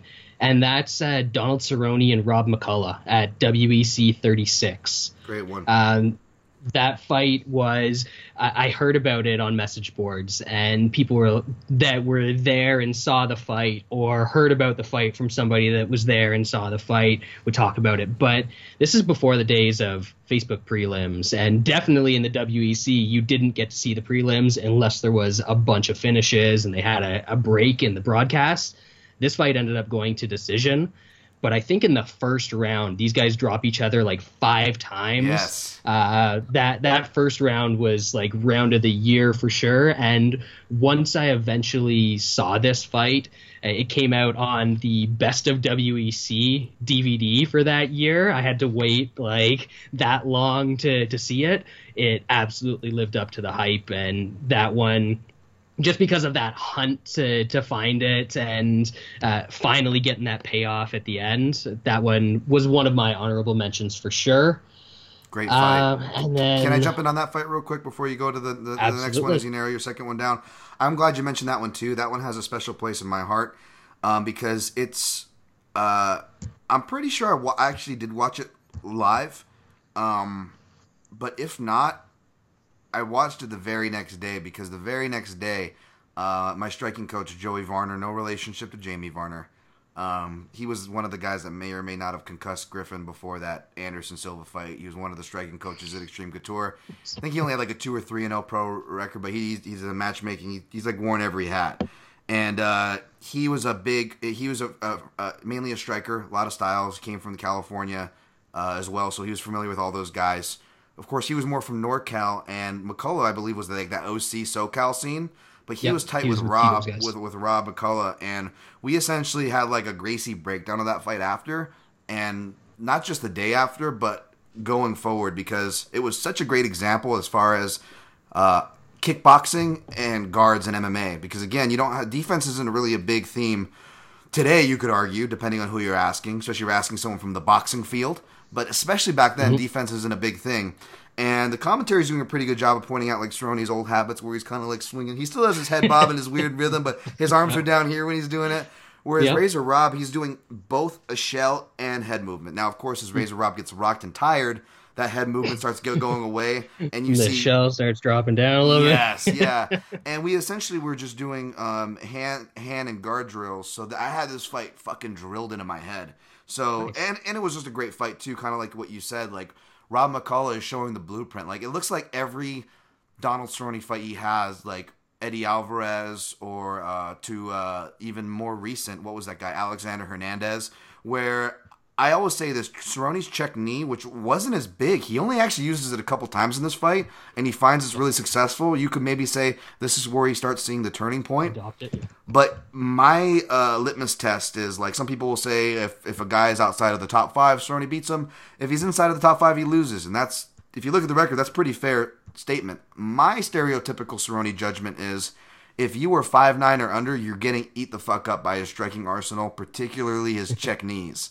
And we see that because even if you were of commensurate striking level, or arguably, especially at this time, a better striker as in Rob McCullough, right? And again, depending on what version of Rob McCullough you got, because Rob McCullough was kind of a hot and cold fighter. But even then, even if you were, let's just say, a little better than Cerrone, if you were underneath 5'9", you have to take Cerrone out fucking quick. Otherwise, once he got your rhythm, he was going to eat you up. And even though he doesn't have his check knee, you see that kind of hold true at this fight. So that's why I like that you brought up the Hordesky fight and the Rob McCullough fight, because it shows like this archetype that held true throughout Cerrone's career for the most part. So the other one I'm going to go with isn't because it's necessarily a great fight. Okay. I think this one is a great finish, but it's more about the fighter. And we've gone through an entire episode about WEC, and we've mentioned pretty much everybody. We've mentioned Faber, we've talked about Torres, we've talked about all of the big names, but we have not talked, not even once, about Jose Aldo. I know, what a crime! What a crime! So my other honorable mention, I didn't even have this written down as one of them before, is his fight. I want to say, I don't have it like right in front of me right now. I want to say it's WEC 38, where, you know, we're talking about knees. Rolando Perez, they're getting a nice little striking battle. Perez is actually hanging with him pretty well on the feet. But he reaches a little too far with a jab, and Aldo just lightning quick with a knee, brings it up, checks Perez's chin, finishes him with a couple quick shots on the ground. And I think this is the first time that Aldo goes out and goes crowd surfing after this win, too. Yes, that's one of my favorite. I didn't go back to watch this one, but this was a moment that I wanted to go back and rewatch. It didn't make the top of my list because there was so much to rewatch, A, and B, yeah. I already knew it wasn't going to be so much of a fight as with Jose Aldo's WEC career. Yes. Jose Aldo's WEC career is filled with, like, if I had top 5 moments, we might see 2 Jose Aldo. You know what I'm saying? Like, standings for this. Yep. So, in my defense, but you're right, it feels like blasphemy that we didn't talk about Jose Aldo up until this point, right? I had to get him in there. No, that's a great shout. Before we hog up the spotlight on the way out of here, let's go to the Twitter submissions here. Benny Abs at Benjamin Abrigo on Twitter. Beyond some of the obvious ones, I love Condit Mira. Great pick. Obviously, we covered that one. Dan at Best Fight Picks. Obviously, Jung versus Garcia, which we talked about. Great pick. But an underrated one-round fight. I love Cerrone versus Kraus. Throw in Brian Bowles versus Miguel Torres, too. Okay. That was good. I like the James Krause fight. You know what was crazy? I couldn't find it. I could have swore it was this fight, but when I recently, it was probably against the Southpaw, because when I recently went back to watch all of Cerrone, not all of Cerrone's, but specific Cerrone fights for McGregor, I probably just went back to watch his Southpaw fights. But I was surprised because, you know, we always talk about the iteration of the Brandon Gibson, and Cerrone started to get improvements when he went to welterweight, and his hands got better, and look what he did to Rick Story, and that level-changing combo. He hits that exact same combo back in the WEC days against somebody, and I swore it was James Krause, but it might be somebody else. Maybe it's in his early UFC fights. Hit me up at Dan Tom MMA if you can think of that one. But yeah, Krause versus Cerrone is a good fight, though. Yes, yeah. Krause, he made a good account of himself and his WEC, because he was just brought in as a guy for Cerrone to beat, really, and he ended up making a good account of himself for sure. Absolutely.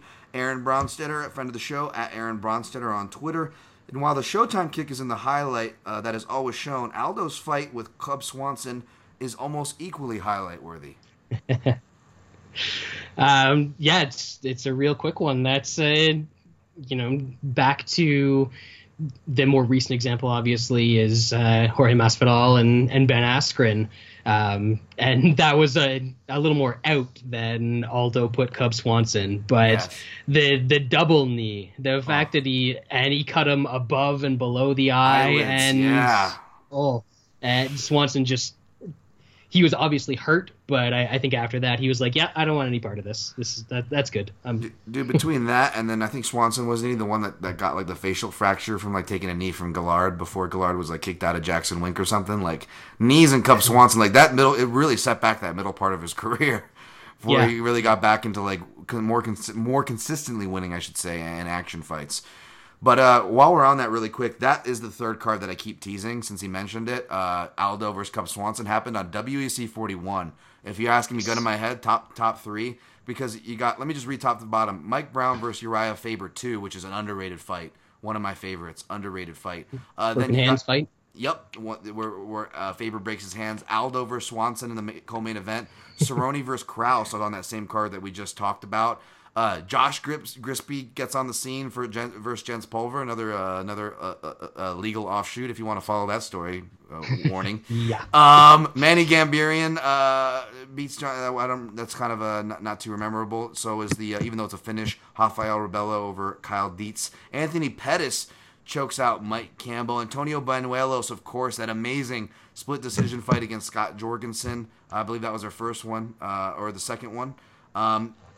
That was the first one. First one? Okay, first one. Yeah. Frank Gomez defeats Noah Thomas via arm triangle, and Seth Dukin flying triangle choke against Rolando Perez.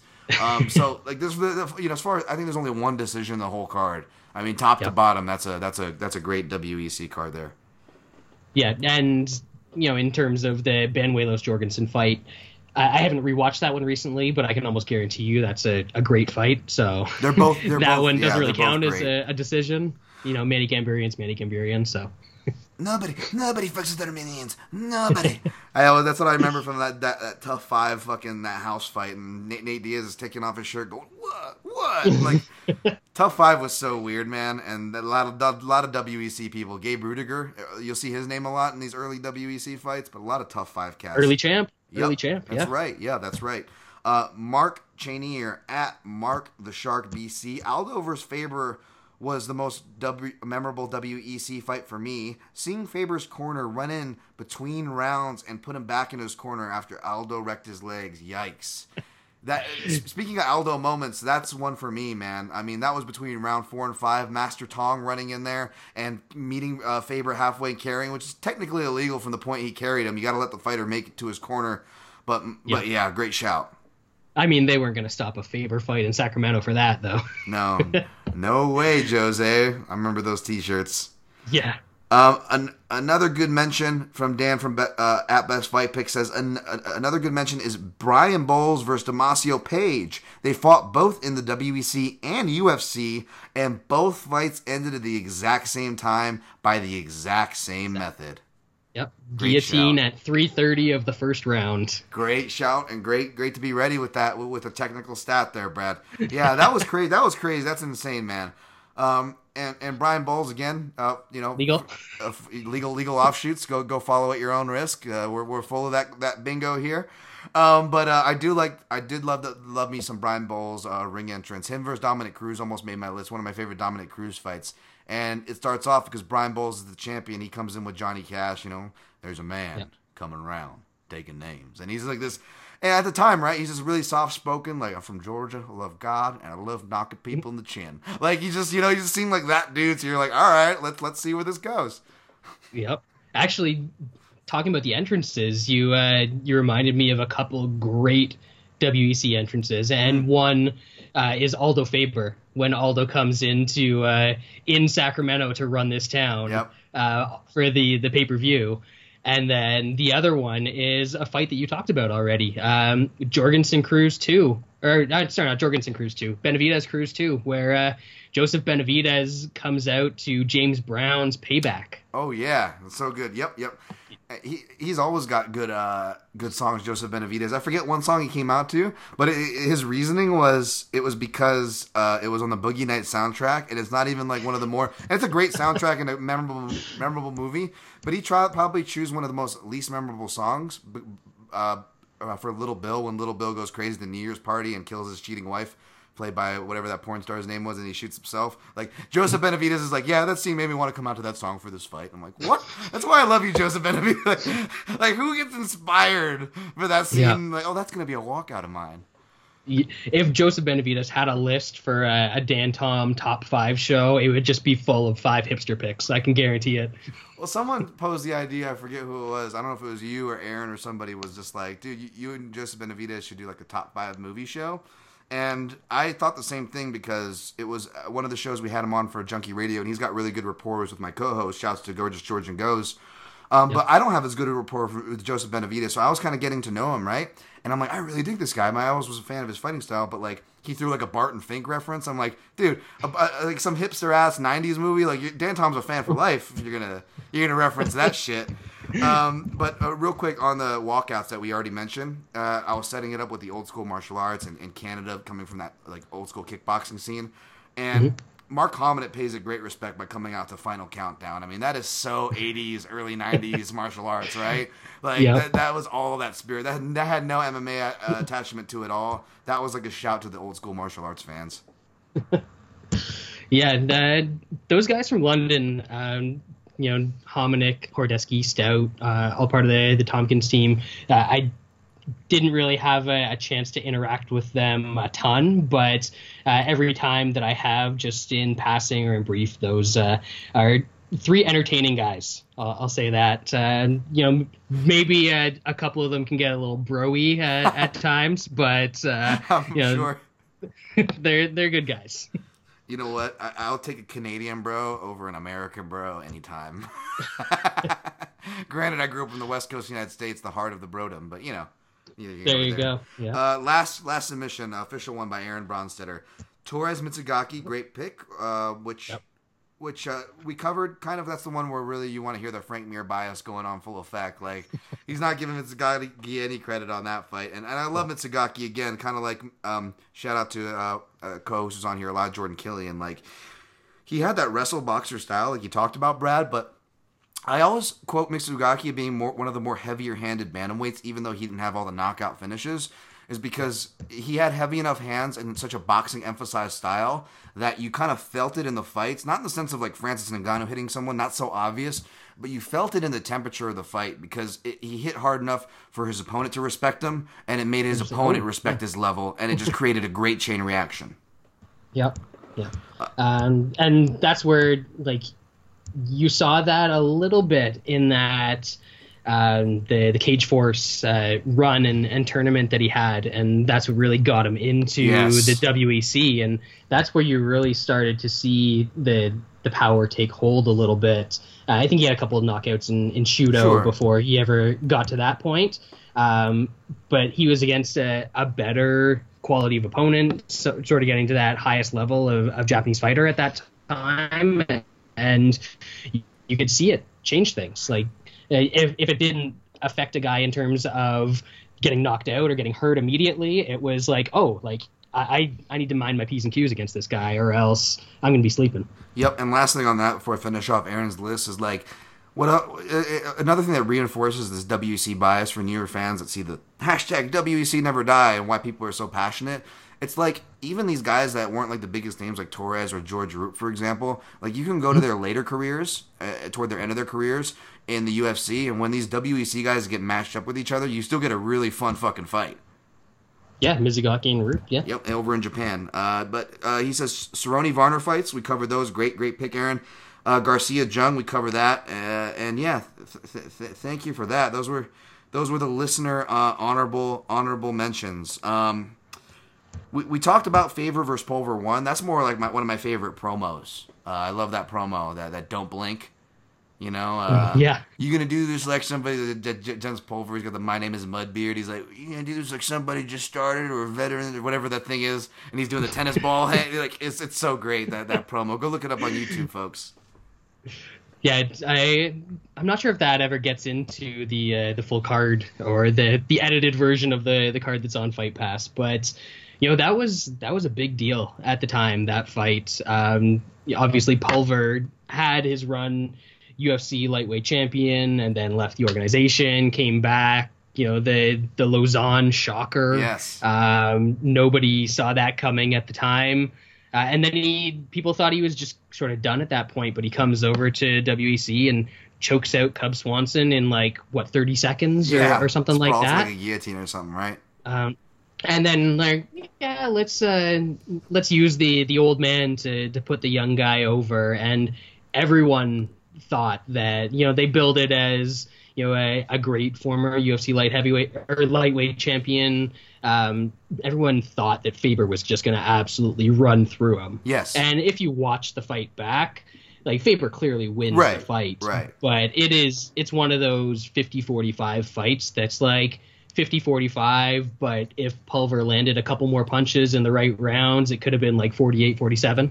Yeah, totally. And you're right. Even whether it's hindsight eyes or at the time, you can't argue that Pulver didn't overperform because, again, talking about the promo, I remember being almost worried, Brad. I'm like, this promo is so good because I'm a movie guy and I would avoid trailers because they give away too much for one, and sometimes they can get you too hyped, and then you go in with a high expectation in the movie. It might not even be bad, but you don't give it its justice. So I was almost worried. I'm like, dude, this fight's going to have to be good the way they're billing it.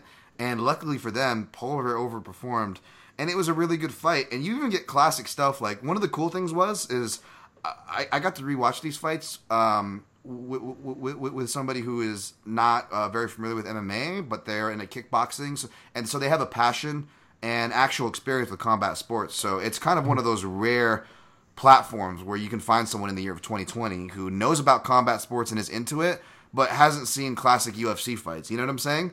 So I'm playing it for this person, and you get kind of like you have your favorite restaurant, Brad, or folks listening, and hopefully you're wired like and this. Just like, how do you think? What do you think? Yeah, what do you think, right? Like it? And it's probably annoying, sure, but it also probably means you're a good person and a non-selfish person because you enjoy seeing other people get enjoyment of things you enjoy, and there's nothing wrong with that, right?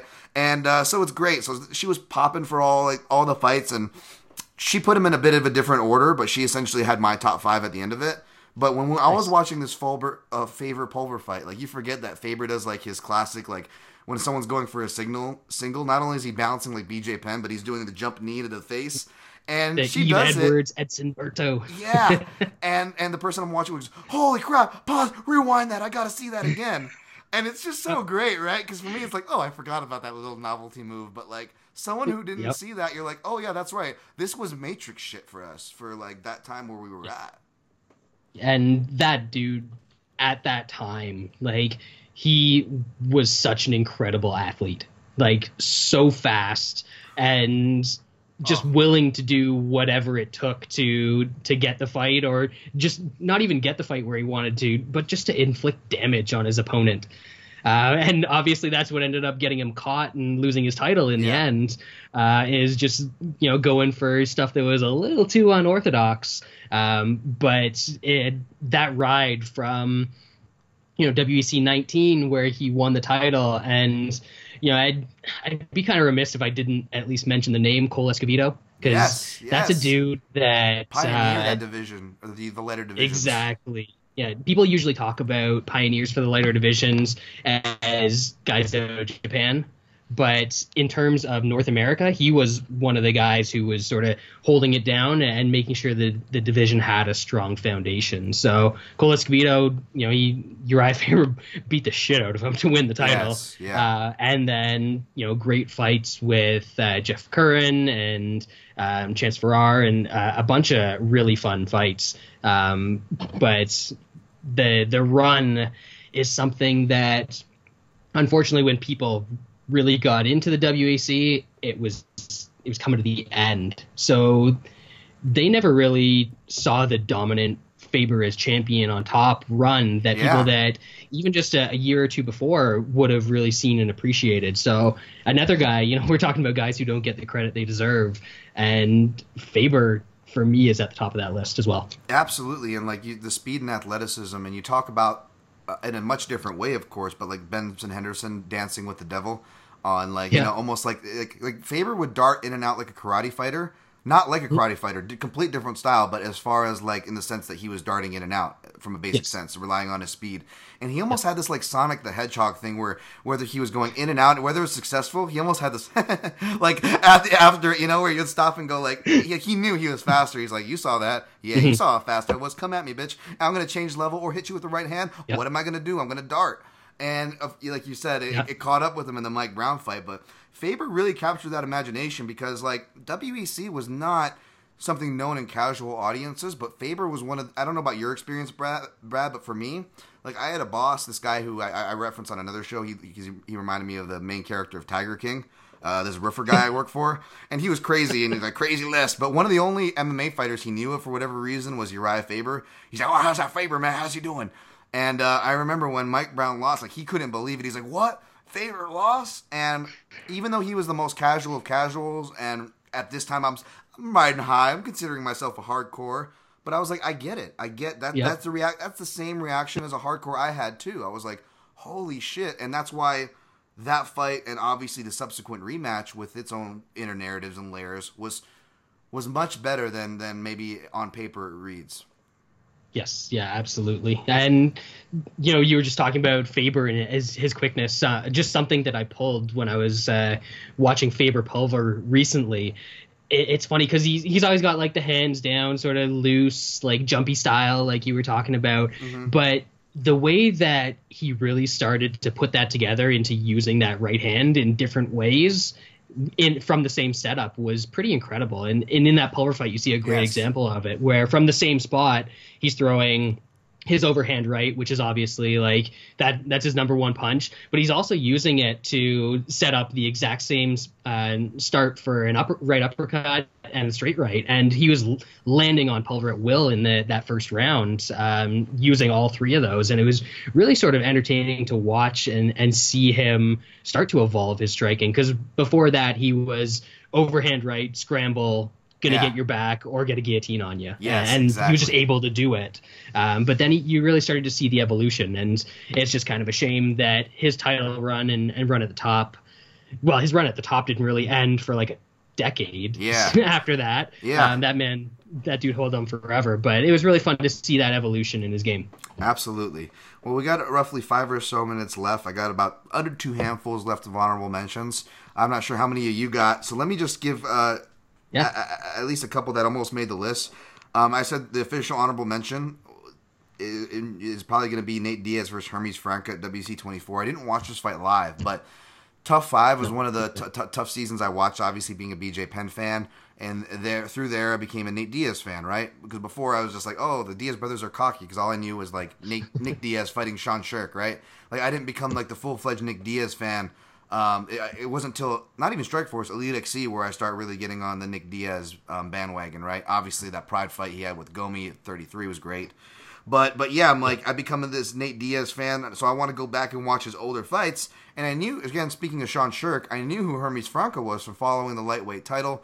Hermes Franca, folks, one of the first, Brazilian Jiu-Jitsu guys who could bang and hit heavy on the feet, as well as one of the first Brazilian Jiu-Jitsu guys who went and migrated up to the States as well. So he got, a lot of, being in Florida, especially a lot of cross-training opportunities, and was one of those first wave of Brazilians migrating to America and just trying to supplant himself in North American scenes. Of course, another fun in air quotes, legal offshoot that guy got into to play legal offshoot bingo for the WEC.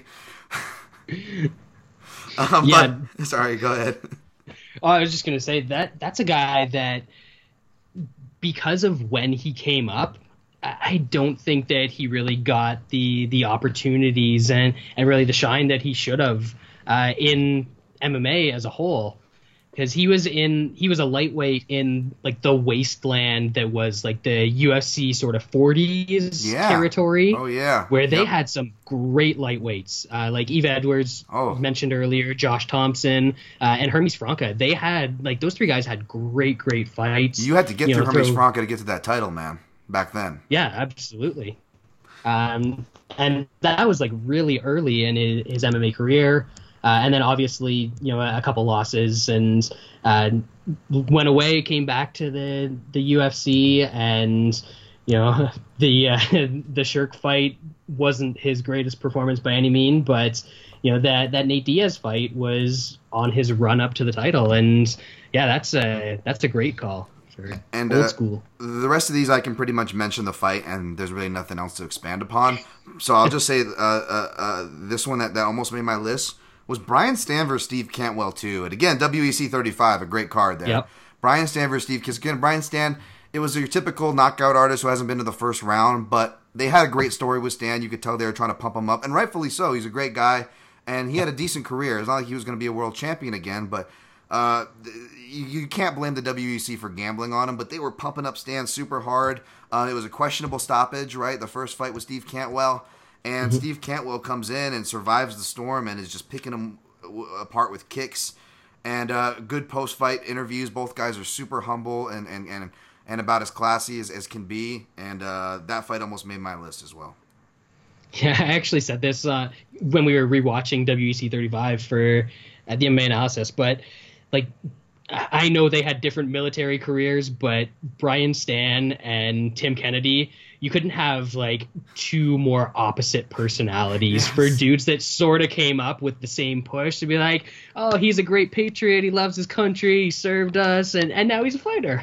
Yeah. But just two totally different guys. It totally is funny. I did my Surviving the Apocalypse article, and I had Brian Stan #1, and I didn't have Tim Kennedy on there, so everybody gave me shit. Because, like, oh, why not Tim Kennedy? And, you know, the PC answer, which is true, is, you know, I'm Hipster Dan. And picking a guy who's, like, goes around teaching courses for Surviving the Apocalypse kind of felt like cheating.